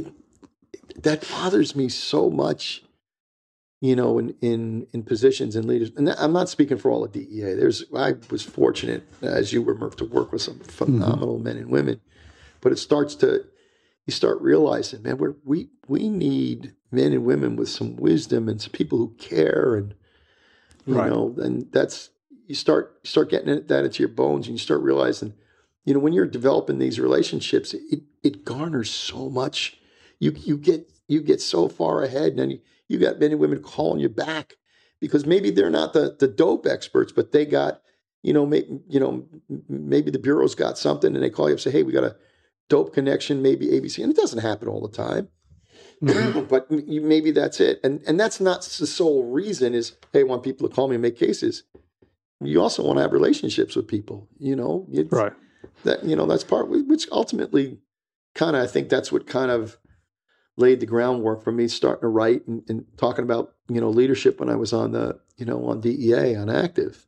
Well, so I started kind of looking at that. Let's talk about that, because you went from being the chief of domestic operations. 200, domestic offices, 65 foreign countries. You had a lot on your plate, and you learned a lot during that time. How did that experience lead you into what you're doing now? Because we want to talk about now, what is Jimmy Capra up to now? But, what I want to do is, we passed something, but I want to tell people how personal some of this was for you. And it was about your dad. You told us a really good story. I don't know if you want to share that, but your dad was an original victim in a different sense of some of the drugs that he was on because of his back. Yeah. I say all the time, I think I said it earlier, there's two, when people are asked who are your heroes and stuff, and I always say, I had two heroes while growing up. One was my father, and the other one was my oldest brother, who could do, to me, he could do anything. My oldest brother could do anything. He and I enlisted in the military 9 months apart, and he went in the Air Force. I went here. Next thing you know, he got commissioned. He was running the Air Force's ICBM program, and Amazing guy. So, which is still around. So we're really close. And, so my dad, when he got hurt, he broke his back and neck on the job. They told him he'd never walk again. They told him, he just had to go out on, back then it was 3/4 disability and it was tax free. So he was like, woohoo. And I think it was like 7 kids he had. We lived in Queens and he was getting like 6,000 or 7,000 a year. That's what his retirement was. And, but he was in so much pain because they fused his spine from his tailbone almost all the way up to the middle of his back. And back then there wasn't the microsurgery that we had in the last 25, 30 years where they pull a disc. His tailbone was completely obliterated. He had 3 crushed discs that they fused. He had a hairline fracture in his neck that they didn't know that he had broke on the original. Because he literally, when he had the accident, he was out for 2 or 3 weeks and then went back on motors. And he said, I kept having pain when I threw my leg over the bike. And it was the old Harley Davidson 1200 kickstarts. Mm-hmm. So he finally went to the police sergeant. He says, let's take some pictures. And they went, holy shit, you should be standing. Long and short, but he went through the operation. And they started him on a wonder drug back then called Darvon Compound 65. And I always put it this way, and I could be wrong, but I think it was akin to what people said OxyContin was first like. You're going to be able to function, mm-hmm. Because there's nothing worse than chronic pain. There just isn't. Watch people having family members deal with it. It's a miserable, way of life. And so they start him on this, Darvon Compound 64. And we got used to, as we're growing up, I thought, go get me my pills. And never thought twice about it. It's just the way it is. My dad wasn't abusive. He wasn't a mean guy. He didn't beat anybody up. But by the time I became a corpsman, a medic, and here I got the physician's desk reference, and I said, I'm going to look this stuff up. And realize this is supposed to be taking 2 pills every 4 to 6 hours. My dad's taking like 6 pills every 2 hours. He's got his doctor is prescribing him anywhere from 500 to 1,000 pills a month. And I'm like, I call him up, never forget, I said, Dad, this stuff is no good. It's got a lot of aspirin in it. There's a toxic effect here and there. And of course, Dad says, oh, what are you, a freaking doctor now? Yeah. So, and that's really that's why we lost him so young, it just had a toxic effect on his kidneys. And his kidneys started failing on my first year in college. And then they were able to get him to a doctor outside of the local doctor that he was at. And they diagnosed him and prognosed him, said, hey, look, your dad's addicted to this. We got to get him on something else. He has pain. So they got him on another injectable that they said this is going to be a lot more. But so he lived for I think he died my first year, the second year on the job. When he wound up, the problem was it was too late and it killed his kidneys and it ultimately got to his liver. And then he got sent to the hospital and they kind of gave him a little Valium to ease some stuff up. And he kind of went into a semi-coma and then died in his sleep. But and this is way before the opioid stuff or anything else. But I tell people that just because I said, hey, listen, this stuff's been around for a while. And I'm sure, the doctors didn't mean to, they were trying to help this guy out and stuff. But this is, this is just the way it was. And it's funny, I think I told a story the other day, Morgan, when I was speaking at the National Drug Courts Association some years ago. And this is the first time I ever talked about my dad and his addiction to these pills when I realized it. And afterwards, some gal came up to the dais when I was sitting up there, and she said, Mr. Capra, I'd like to talk to you. I said, yeah, sure. What do you want to know about DEA? What do you want to? She said, I'd really like to know, sit and talk to you what it was like growing up in a dysfunctional family. And I was like, what? She said, I really want to talk to you about what it was like to grow up in a dysfunctional family. And I looked at this lady, and I said, oh, honey. And I probably shouldn't have said that, but I said, this is before everything was offensive. I said, honey, my family put the fun in dysfunction. And she was so annoyed. You could see it in her face and walked away. Like, listen, man, just was, so. Well, that's what you want to say. Get over yourself there, sweetie. Yeah, man. And I'm sure they assumed that maybe, but I tell people this day, listen, my dad had a 10th grade education, one of the smartest guys I've ever met. I got more wisdom and knowledge from him without him saying fancy words or anything. He had a high expectation for his children. I'm sure he would be very proud if he was alive today or 20 years ago. Somebody asked me not long ago. I was doing something, said, if you could talk to anybody, gone or present, who would you talk to? I said, someday I will be able to talk to him because my dad had a strong faith. And I said, I'd love to be able to sit with my dad and laugh and talk and, and just hear him. But good man. He's a good man. What do you think? I got to tell you one quick story about Jimmy here. And this is, I was an assistant special agent charged at SOD, and you were chief of ops back then, and we'd all been called down to headquarters. We were in that first floor meeting room down there, just past the entrance to headquarters, and we're all waiting, and we're waiting for the administrator. And I'm not going to mention her name at this time, but you can figure it out. And finally, I went over to Derek or whoever it was. I'm like, what the hell are we waiting on? We're wasting everybody's time here. And he said, well, we're waiting on the administrator and the chief ops to show up. And I said, I mean, they know we're here, right? I'm just being facetious. And he's like, yeah. He said, Jimmy's up there probably getting his ass chewed out for something. And and so I'm just, then you go back to talking to everybody, and finally you guys come walking in, and you came in with the biggest smile on your face. You addressed the entire group there, and that room was packed. That's probably the most people I've ever seen in that room. And I'm thinking, this guy just took a butt chewing from an administrator that I've seen give butt chewings personally. And let me tell you, you could look up the term butt chewing in the dictionary, and it would probably have that picture in there of her giving one. And you were the most professional, like nothing in the world bothered you. You set the example for everybody else to follow. And I thought, you know what? That's a freaking leader. That's who we need in the administrator's position. And I haven't, all these years later, I haven't forgotten that, man. You set an example for others to follow, and that's why you're a leader. Yeah. Maybe I should have been on Darvon. I don't know. Hey, Jimmy, let me ask you. Maybe you were. Let me ask you a question. The reason I asked that is that you're 2 years onto the job. Your dad passed away right before, like you said, you got that big seizure, the biggest thing, because you didn't know any better except to ask for help, work with people. If your dad had been alive, what do you think he would have said, once the details were heard? Not so much about the case, but about you and about the way you worked and the things you did, the way you worked it. You know what? I can tell you, he was, that's what he expected. Expect you to work like that. No, you know what I mean? I think I really do. My dad wasn't a big, hey, you're, like the Little League Dag or something. There was just, he had high expectations and let you know what they were. Mm-hmm.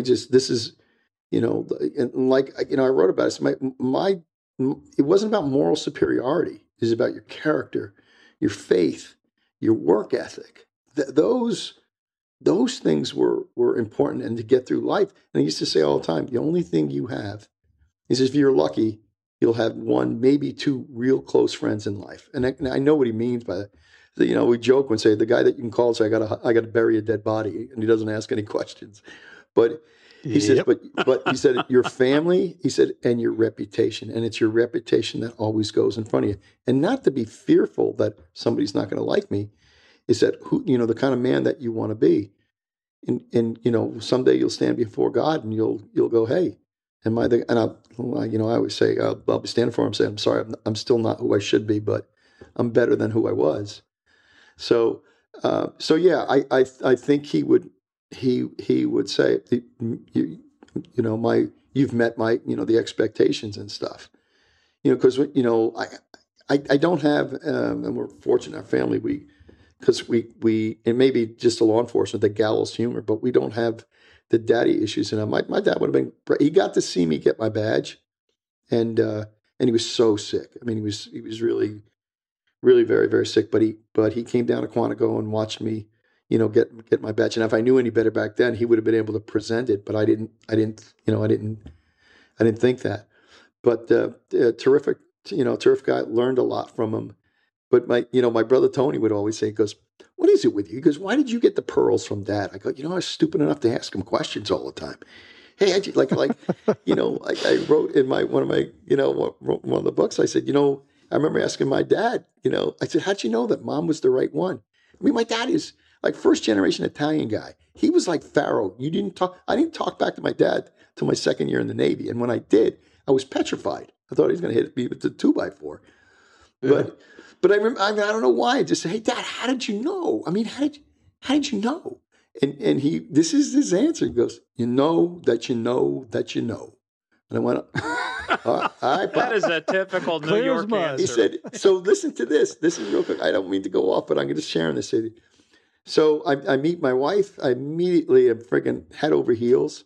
And I start dating her. And every time because I was going to college about 35, 40 miles from the house, in the reserves, just got out of the service, And so my father, one day, I'm at home, I'm helping him cook dinner or something. And he goes, what's with this girl? I said, what do you mean, Pop? He goes, what's with this girl, talking about her, this, that, and the other thing. I said, Pop, I said, I love her. I said, I'm crazy about her. I said, I'm going to marry this girl. He goes, you're going to marry her, huh?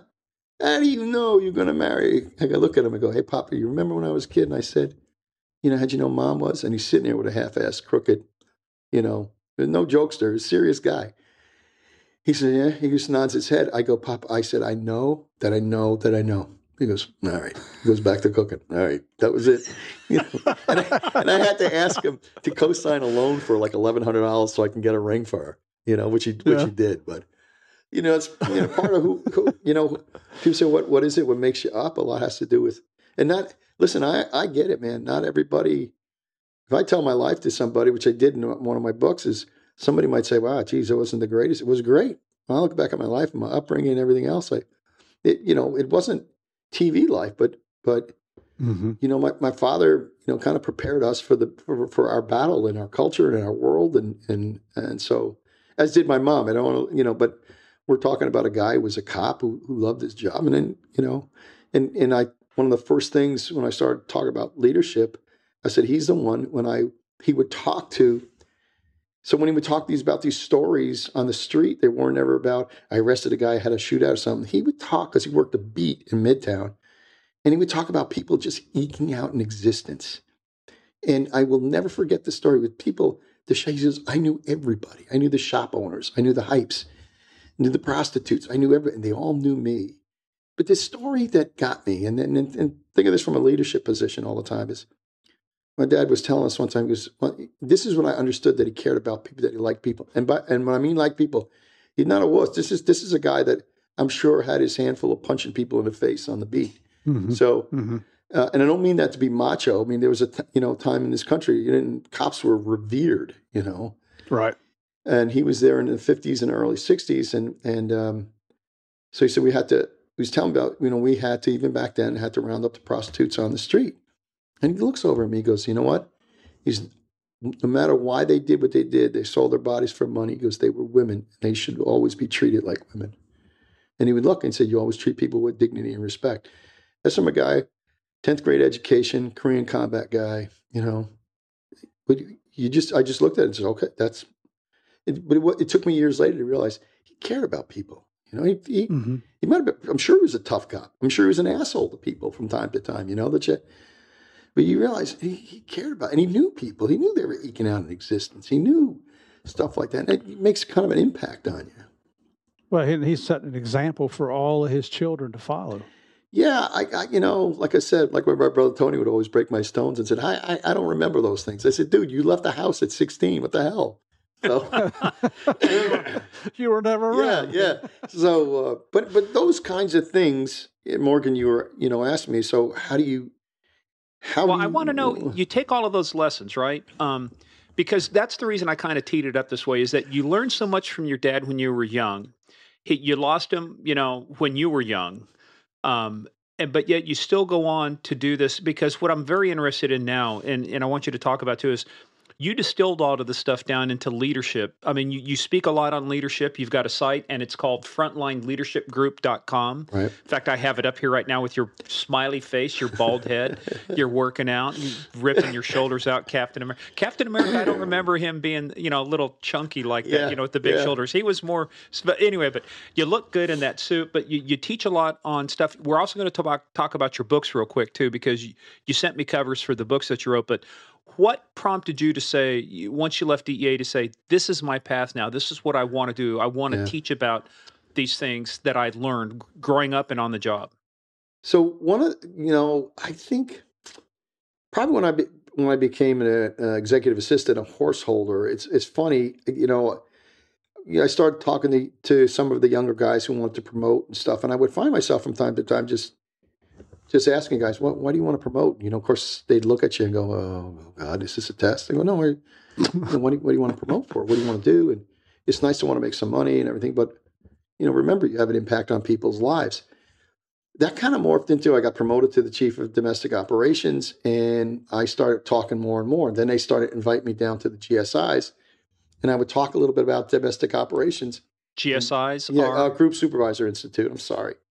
And so this is where when the supervisors were being promoted, they used to have a 30-day or longer course, which was great. They don't do it anymore, I don't think because of money, but so they'd asked me to go down and talk to these men and women who were promoted, talk about domestic operations and DEA. And literally I would do that for about 15 minutes. And then I talked about the importance of being a leader. And I would just do it it's just my own thing. And just the importance of caring about people and taking care of men and women, what that means and all this other stuff. That morphed into then being asked to go down to training to talk to, the task force officers that came in and then it got, more and more. And I would write things down. So if I said, hey, geez, I just listened to this guy, Morgan Wright, speak, and I would go and I would write stuff down that I liked or I heard about it. And it just it got a life of its own by the time it became the chief of operations, when they would have division, what the hell was it? Division conferences and stuff. I got asked to go down and talk about the state of DEA. And then I'd always morph it into how important that those kinds of things were. And I really kind of enjoyed, and I knew what I was telling people was important. So here I am, military background, over 25 years of DEA, and you're telling men and women, you got to learn how to love men and women on your job. And what does that mean? And how does that look? What is that supposed to look like? And so when I was chief of ops, long story, but when I was the chief of ops, I was commuting every 4 to 6 weeks to go home. Shelly and the kids were here. And I said, I can't do this anymore. I remember coming home. I was getting ready to drive up.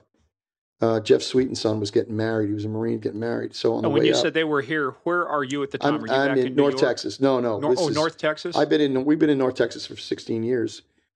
But so we're driving up to go to Sweeten's place, and I start talking to my wife about, I got to get ready to go. I'm thinking about going, this, that, and the other thing. And my wife looks at me. She goes, you always said you want to write a book. She goes, why don't you use the time while you're up there, Bryce? Because I was going crazy. Because my wife and I are together for 40 years, right? And I like, not only I love her, but I like her. And the older I get, I'm not good without her. And I know that sounds corny. I'm not looking for, to be a guy that writes cards or anything. But I know me. I know the guy that looks back at me in the mirror, and I know how weak I am when it comes to not being around my wife. And I'm okay with that the older I get. And so I said, it's just driving me crazy. And she said, you've always wanted to write a book. Why don't you, on the time you can, start writing? So I said, okay. And she said, why don't you have a manuscript done? And this was October. She said, why don't you have a manuscript done this is October. So I'm thinking she really thinks highly of me. Why don't you have a manuscript done by Christmas? And I'm like, are you effing mine? I don't know how to write a book. She said, I'll tell you what. She goes, write it by my birthday in February. My birthday's February 9th. So I basically said, okay. So I went back to work, and during the regular work days, pain in the ass from morning till night and everything. Oh, yeah. But on the weekends, if I wasn't going down to my brother's house to help him out, because he lived down in Fredericksburg, I would go to the office, go on the personal computer. I had, over the course of my career, like 23 pages of one-liners.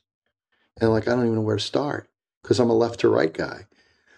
And then I just started writing. My walk with DEA and the things that I learned and mistakes that you make, and stories. They were true stories about things that I think I believed were important, about leadership lessons and about legacy, and about, you start talking about loving people.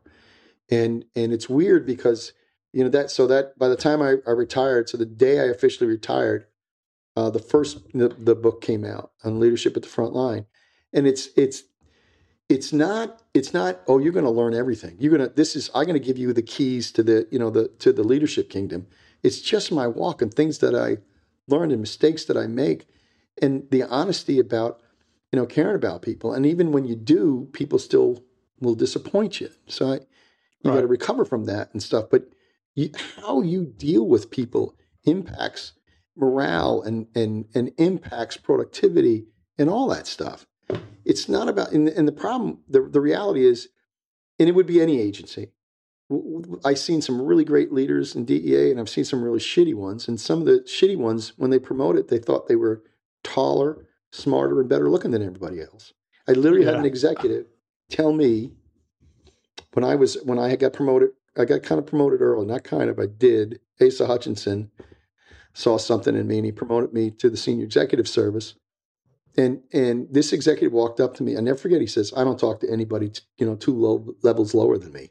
And I looked at this guy. I don't want to take a freaking baseball bat to his head. I said, "Are you kidding me?" Yeah. And he walked in that kind of arrogance too. I said, "Oh my God!" And I'm thinking to myself, "What kind of relationship do you have with your crew, with your team?" So that's kind of what started it all, brother. And I always do the weird things. No matter when I was on a job, I never done what, people say, "Hey, you got to do this." When I was going to headquarters, they said, "You got to go to OPR. The only way you're going to get promoted, you got to go to OPR." I don't want to go to OPR. I want to go to a place called Congressional Affairs. That looks pretty cool. You're never going to get anywhere if you go to Congressional Affairs. Don't do it. Well, and OPR is officer. It's like internal affairs, office of professional responsibilities. I don't want to do that. I want to go. See, yeah. When Murph said you're going to Congressional Affairs, I said that's like making a kilo case down in Miami. Everybody's having affairs in Congress. I mean, that's different. Different? Is it different? But it was great, man. It was. It yes. Kind of was off. But you do get to see how the sausage is made in our political system, and it's ugly. So. Oh yeah. But I mean, that's what it's also. So when I was getting ready to get out, I will never forget. I made up my mind. I went home on leave. I talked to our financial guy, but I was ready to go. I can hear Joe Keefe in the back of my head. "You're going to know when it's ready. You're going to know. You're going to know." And so my wife and I talk. I said, "I'm going to pull the pin." She's, "Okay, when are you going to do it?" I said, "I don't know." She goes, "If you don't set a date, you're not going to do it." So I said, "Okay, what if I do it in like 3 weeks? 3 weeks?" So I go back to I go back to DC. By then, when I'm getting ready to retire, I had a full manuscript done. I had a company that I had online that was kind of a self-publishing company done. And I'll never forget, it was a Monday morning. I flew in. Derek calls me. He said, "Hey bro, what's up?" I said, "What's going on?" Derek goes, I'm going to retire." I go, "Well, I'm going to retire too." He goes, "When you retired?" I said, 2 weeks after IDEC. He goes, "Oh shit, man." He goes, "I'm going today to talk to her." So, I walked into Tommy's office and I said, "Hey, I'm going." He goes, "What do you got? What do you got?" I said, "I don't have anything." I said, "I'm going to start my own little business." And listen, I work for the government since I'm 18 years old. This is what I know, between the military and DEA. Right. I know nothing about business. I know nothing about. And when you said Tommy, you're talking about Tommy. Yeah, Tom Harrigan was the deputy administrator. Tom and I were both supervisors in Newark. And I said, I got an idea. I got a little business I want to start, and I think I'll be able to make something of it. And then I went in and talked to Michelle, and I said, "Hey, I'm pulling the pin in a couple of weeks." IDEC was the following week. I said, "So if you don't want me to go to IDEC, I get it." But so IDEC is the International Drug Enforcement Conference in Rome, of all places. It was Roma. So anyway, I pulled the pin. I got home, and for the next year, I wrote, and we put together this little leadership company. And you're in what I didn't realize. Well, I did that. The leadership arena, especially speaking, is so filled with everybody and their brother. I mean, from 23-year-olds to guys who are real serious guys who've been through the mill and back. A lot of them are. This is going to sound cheap. A lot of them are bullshit artists. I had a 24-year-old kid from UNT graduated, literally called me or got hold of me through social media and said, "Hey, I'd love to help you understand what mentoring is all about." I'm like, "What? Who are you?"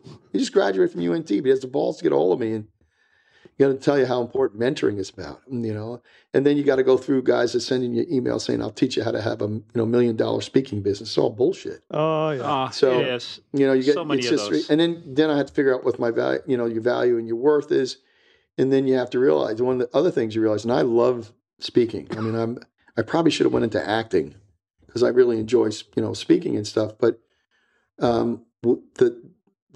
when you as a warrior to public servant, talk to other people about loving people, it can set people back. I remember talking to a CEO when I was telling him what the bottom line was, is taking care of people is you don't understand business. And right away, he was like, what do you know? So what do I know? Okay. So I got an $800 million budget. So go ahead, tell me what I don't know. He said, bottom line is this, and the bottom line is that. And I looked at him and said, listen, man, I get that you're CEO and everything, but your bottom line is your men and women. And if you lead them well, no matter what goal you have, no matter your profit margin, they'll get you there if you take care of them. Mm-hmm. Because he wants to ride them rough and everything. So not everybody gets it. Not everybody kind of agrees. And that's okay. I don't, I tell them I kind of stepped out of the boat and just said, this is what I'm, going to do. I had one guy tell me, you're not going to be able to compete. What do you have to offer? Literally, a guy used to be a UNT professor. F you. I'm going to keep going. So by what's UNT? Where's University of North Texas. So by now, in my plan, I'm supposed to be a millionaire speaking to 20,000 people at a time, but that didn't happen, which is good. Yeah, I'm still waiting on that too. But here's if you remember, Jimmy, you and I had a lot of conversations about this. So, but you know what? Here's the cool thing. So we were plugging along, got the book going. And like I said, if anybody when I was growing up said, "Hey, that guy writes," writes books, they would say, "Not that guy. He was a friggin' moron." But so into the following year, my wife says, I used to tell the story to my kids. That's the eagle and the seagull. She goes, you should really write that. And it's kind of using the eagle as a metaphor about your calling in life and how do you face storms and everything. So I did that one, which was fun to do. My brother-in-law, who's pastors a church in Western New York, actually used it to talk to his men's group about, because it's called a wisdom story for children and adults. And really it's about when you're faced with storms in your life, what do you do? So we're going ahead and, we got a couple of gigs and things are starting to happen and I'm enjoying stuff and I continue to write. My middle son comes up to me and says, and now he's a cop. He was a cop here in Texas in one of the police departments. Very great department. His chief is a wonderful friend of mine. I'll never forget, he comes up to me and goes, Dad, he said, can I talk to you? Yeah. He goes, what's wrong with my generation? Now, all of my children in their age range would probably be considered millennials. I have them from 36 to 25, I guess, is what the age range. And so I kind of stopped and I said, Mark, well, he goes, what's wrong with him? And he was a hard charging, cop and stuff. And he's had his own walk. And we kind of sat down and started talking. I said, Mark, I've always had high expectations of you guys. We didn't babe you guys. I said, I probably was a little bit too hard on you at times.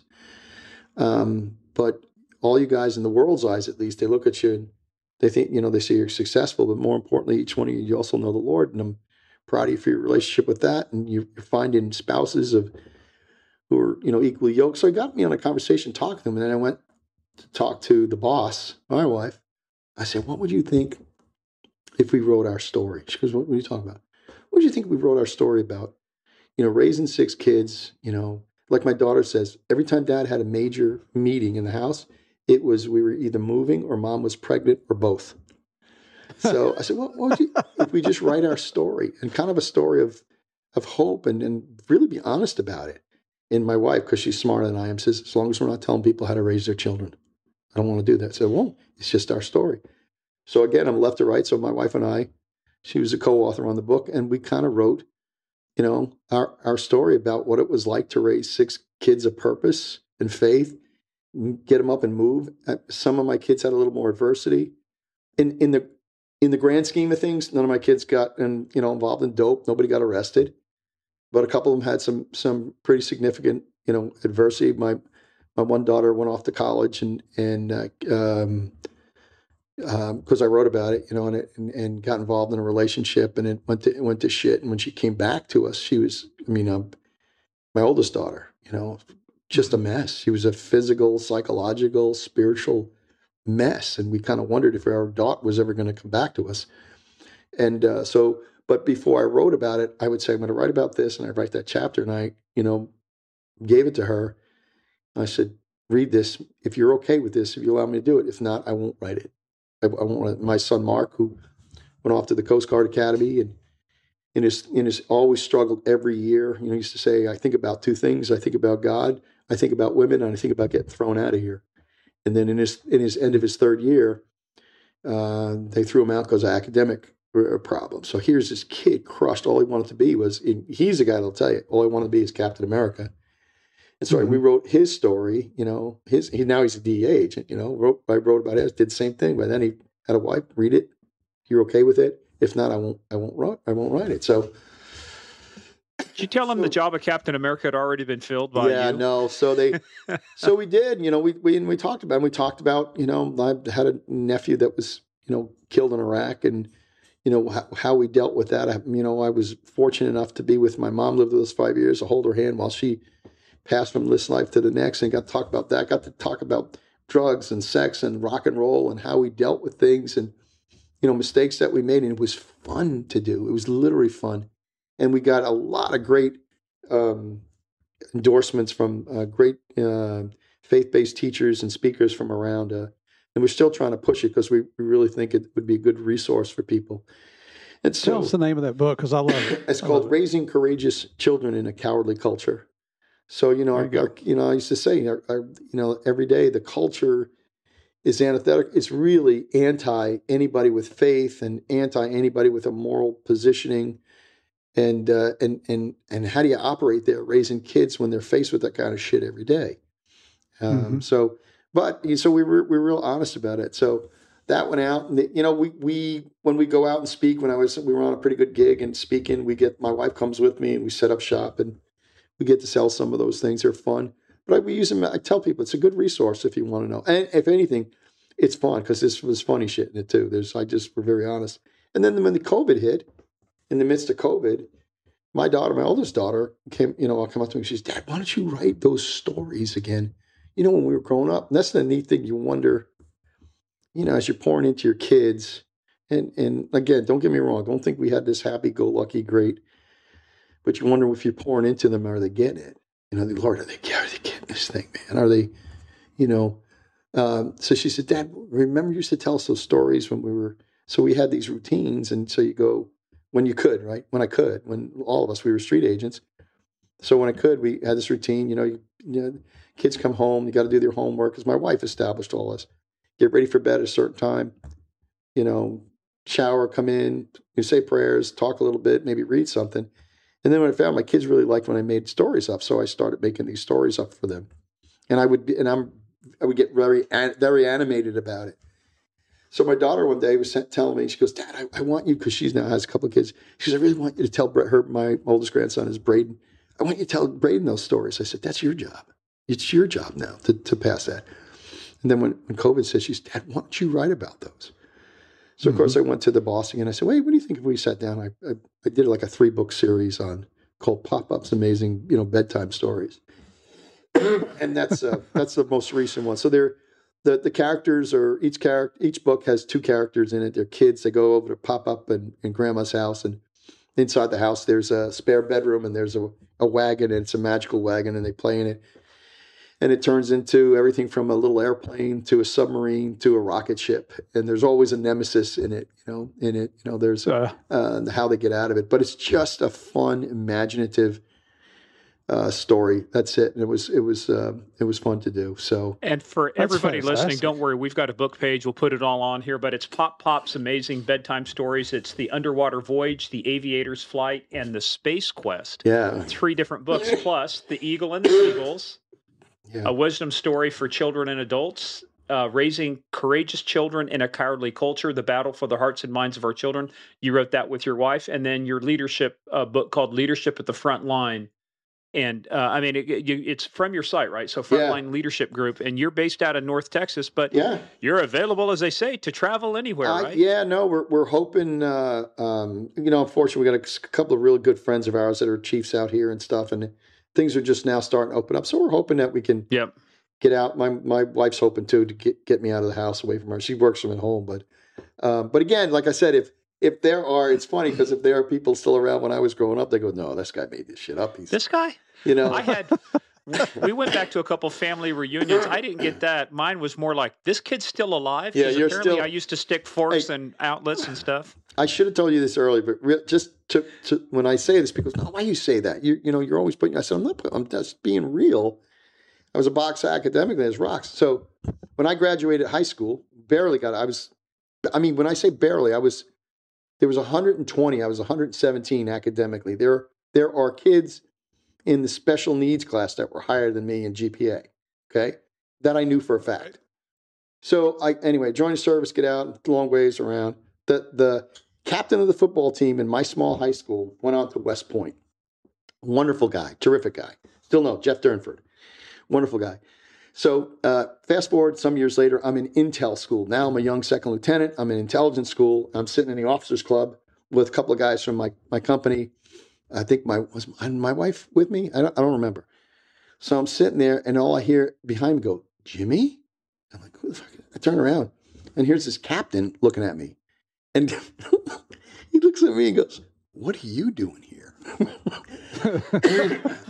Swear to God. I'm a worker lease. And I'm thinking, oh, no, I graduated, and I realized it's Captain Jeff Durnford, West Point graduate and everything else. And it dawned on me when and he's a wonderful guy. This is a terrific guy. But it dawned on me a little while ago. No wonder he said, what are you doing here? I can't imagine you being here. He was in the advanced course. Be an inmate. And I was in the basic course. So, but because these guys say, you shouldn't say that. I said, I'm just telling you, it's fun to tell when people go, hey, Yeah. He thought you'd be an inmate by then. Huh? No. Well, you know what?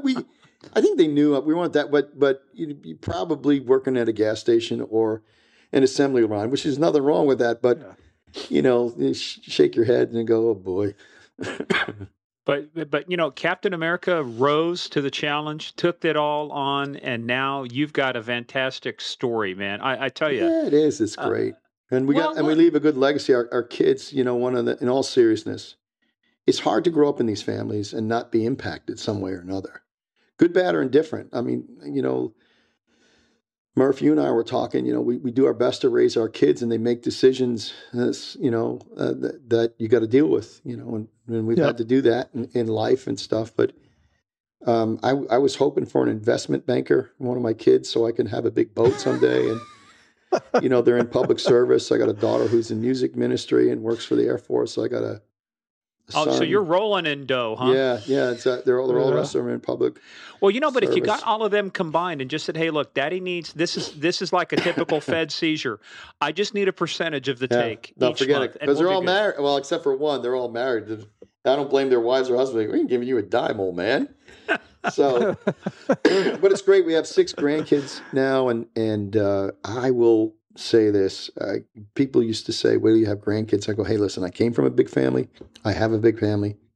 Grandkid is just another mouth to feed, and it's not. They're the best.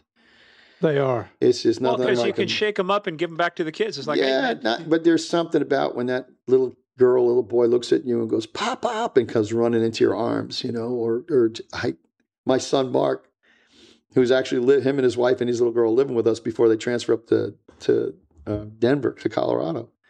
He said, "Dad, I don't think you loved us like you love my daughter." I said, probably not. But well, that's my kids will say.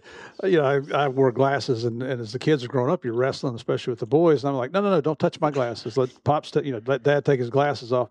Well, then the granddaughters come along. We got 5 granddaughters, and they reach up and when they're little, the first thing it touches your mustache, then your nose, and they reached up for my glasses. And all my kids, it was Christmas, all 4 of them said, "Don't touch Dad's glasses." And I'm looking at them going, "Shut up! She can touch whatever she wants to. She's fine." You know what my daughter said to me one time? She goes, "Dad, you never let us touch that. You would have never let us get away with that." I go, "That's right." And this is what I told her. I go, "Honey, your father was very stupid when he was raising you. I'm sorry. There's certain things you realize that aren't important." But I told mine, and you're still not allowed to touch Dad's glasses. That's exactly. Not that you're wrestling around in the ground with your grown children right now, Murph, but hopefully not. Hell no. Yeah, right? So, but it's been great, man. I got to be honest with you. One of the opportunities, especially here, talking about all these things, you look back and go, I've been a blessed man, and I don't say that lightly. I mean that, man. Right. I have been incredibly blessed in this life. We've had to deal with a lot of different things. I've had to deal with it. People say, "Oh, you have this, that, and the other." Hey, listen, man, I'm going to the doctor's office and he tells you have cancer. Okay, what do we got to do? I got to deal with that. So we had to deal. We had to deal with stuff like that. I'm cancer free now, but sometimes people hear me and they think, "Oh, somehow that you had some kind of super." Like, look, we're dealing with the same thing that everybody's dealing with: family issues, financial stuff, health issues. But we never give up, man. We always trained that way. You never get up. You keep going. Get back up. Keep going. Keep going. Keep going. Be faithful. Keep getting back up. And then for me, when people say, what is your biggest impact? to be perfectly honest with you, my biggest impact is when I take my alone time with the good Lord and just say, hey, I have no other thing to say but to thank you for where we're at, where my family's at, knowing full well that tomorrow's not promised. We only got X amount of breaths. And that's what I tell people at the end of my, in the end of my talks and presentations. I said, one of the things that I've realized the older I got is we only have X amount of breaths. And so what are you doing in the time that we have? And that's so important in a leadership position is, what are you doing in the time that's been given to you? How are you going to impact men and women? How are you going to impact them for the better? How are you going to impact your family? Because you know as well as I do, we watched a lot of people lose everything to pursue, the brass ring or to pursue a promotion or position. And all of us, if we're fortunate enough to be laying on our beds, breathing our last breaths, every one of us is going to have regrets about, should have forgiven more, should have loved more, we know that intrinsically, and yet we still do stupid shit. We still negate somebody. We still forget to call somebody up and tell them I love them, I forgive them, please forgive me. We do this. So I try to tell people in the grand scheme of things, get X amount of breaths. And I think some of the best men and women that I worked with is they understood, I only got a moment. How do I impact people in this moment that's been given to me? And I think that's important. That puts things in perspective. I had it put in perspective really good for me one time by a guy who says, look, I've talked to a lot of people who have died. I've talked to their families, said not once have I ever heard anybody on their deathbed go, gee, if I'd only spent more time at the office. Yeah, of course. That's true. And we know that intrinsically, right? We know that. And yet, even to this day, we're involved in stuff. And I'm not trying to be a downer or anything. It's just, I think, what is it that keeps you going, man? What is it? Somebody said in retirement, what, you don't have gigs, you don't have this. I said, yeah, but we're still trying to pursue that. I have a good friend of mine, I call him an accountability brother, that we meet with every couple of weeks. COVID has kept us from this, but I was bitching one day about no gigs, no this. He said, you know what? How much time have you got to spend with your grandkids? I said, a lot. How about your kids? I said, a lot. He goes, that's a good thing. And I just sat back. I said, you know what? You're right. You're right. So the thing is, I'm telling people not to take for granted. I'm doing it. You know what I mean? Yeah. So it brings you full circle. Say, hey, dumbass. Hey, listen, this is good opportunity. I get a paycheck every month. My wife's got a great job. When I used to bitch and complain about stuff, she goes, look around, you dumbass. Look at the house you have. We got a pontoon boat on a lake 20 miles from here. And you're complaining? What the hell's wrong with you? Mm-hmm. I mean, really, that's silly stuff. Daddy needs a bigger boat. I need some more speaking gigs. So. It's true. But that's what I mean. It's like, I'm not content with that. I'd rather, somebody said, if you could wave a wand, what would it be? I said, I'd love to be able to speak at least, if I could, 2 times a month, even 3 times a month. Because as well as Murph, as much as your subject matter, and Morgan, you do too. I know with cybersecurity, you go over stuff over and over and over again and put that work in, but it's worth it. It's worth it. But anyway, brothers. It is. Well, I'll tell you what's been worth it. It's been worth it having you on, man, to hear your story. Absolutely. And look, when Murph first told me about you, I'm going, oh, he's going to come on Capra. We're going to hear something about how he was famous and related to a filmmaker. And no, but you know what you are? You're I got a friend of mine that was used to be on NYPD, cold case squad lieutenant up there.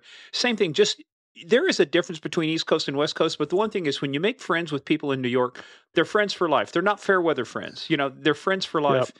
And even though you're in North Texas now, we found out we know some of the same folks now. Yeah. Between Steve Dye and Troy Derby and stuff. I mean, you make friends for life. And so, Murph, again, when I thought he was going to go off, and steer me wrong, he has not. He has excelled. And you with your hands, dude, this Italian thing with your hands. Hey, that's what shut the freaking thing off earlier. The hell? Well, I'm talking for 5 minutes and you both are still looking at me sort of way going, something's wrong. Then I realized Murph's trying to call me. What the hell? I gotta go. And I'm like a kid, honey, I did something to the computer. Yeah, if you ever want to give Jimmy a stroke, just tie his hands together and ask him a question. He won't be able to answer. I got to bring my hands up like this. Stop waving them around. All right, brother. Well, hey, man, I got to tell you, what a great story, great stuff. And again, 2 years on the DEA, 21, almost 22 tons of coke, 12 million in cash. All I got to say is, what have you done for me lately, though? I know. Oh, well, again, you get those things because you work with great people, and you know what I mean? Yep. Guys and gals that want to do the same thing. So it's been, and those to this day, we have best friends for life, so That's how you It's a feel. brotherhood. Yeah, man. It's all good. It's all good. Thanks a Yeah, lot for I having gotta me say, on, Jimmy, guys. I really appreciate it. It was a fun it's time. been an honor. I told my wife Been an last honor night, having just you on going here, through the buddy. call the other day, I said, after that call, I got all energized and stuff. I said, maybe I should start writing again. Good. Write a book about Game of Crimes and the awesome guests we have on. We'll be waiting for it. We'll put it on our book page. All right. All right, guys. Everybody, this is us been an saluting you. honor, Thank you brother. for your service, sir. Everybody, stay tuned for the debrief.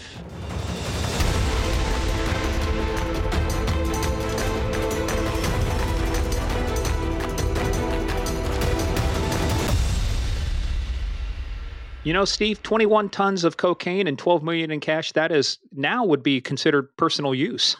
You took the words right out of my mouth. Especially if you're out in Washington or Oregon. Sorry, guys out there, but dang.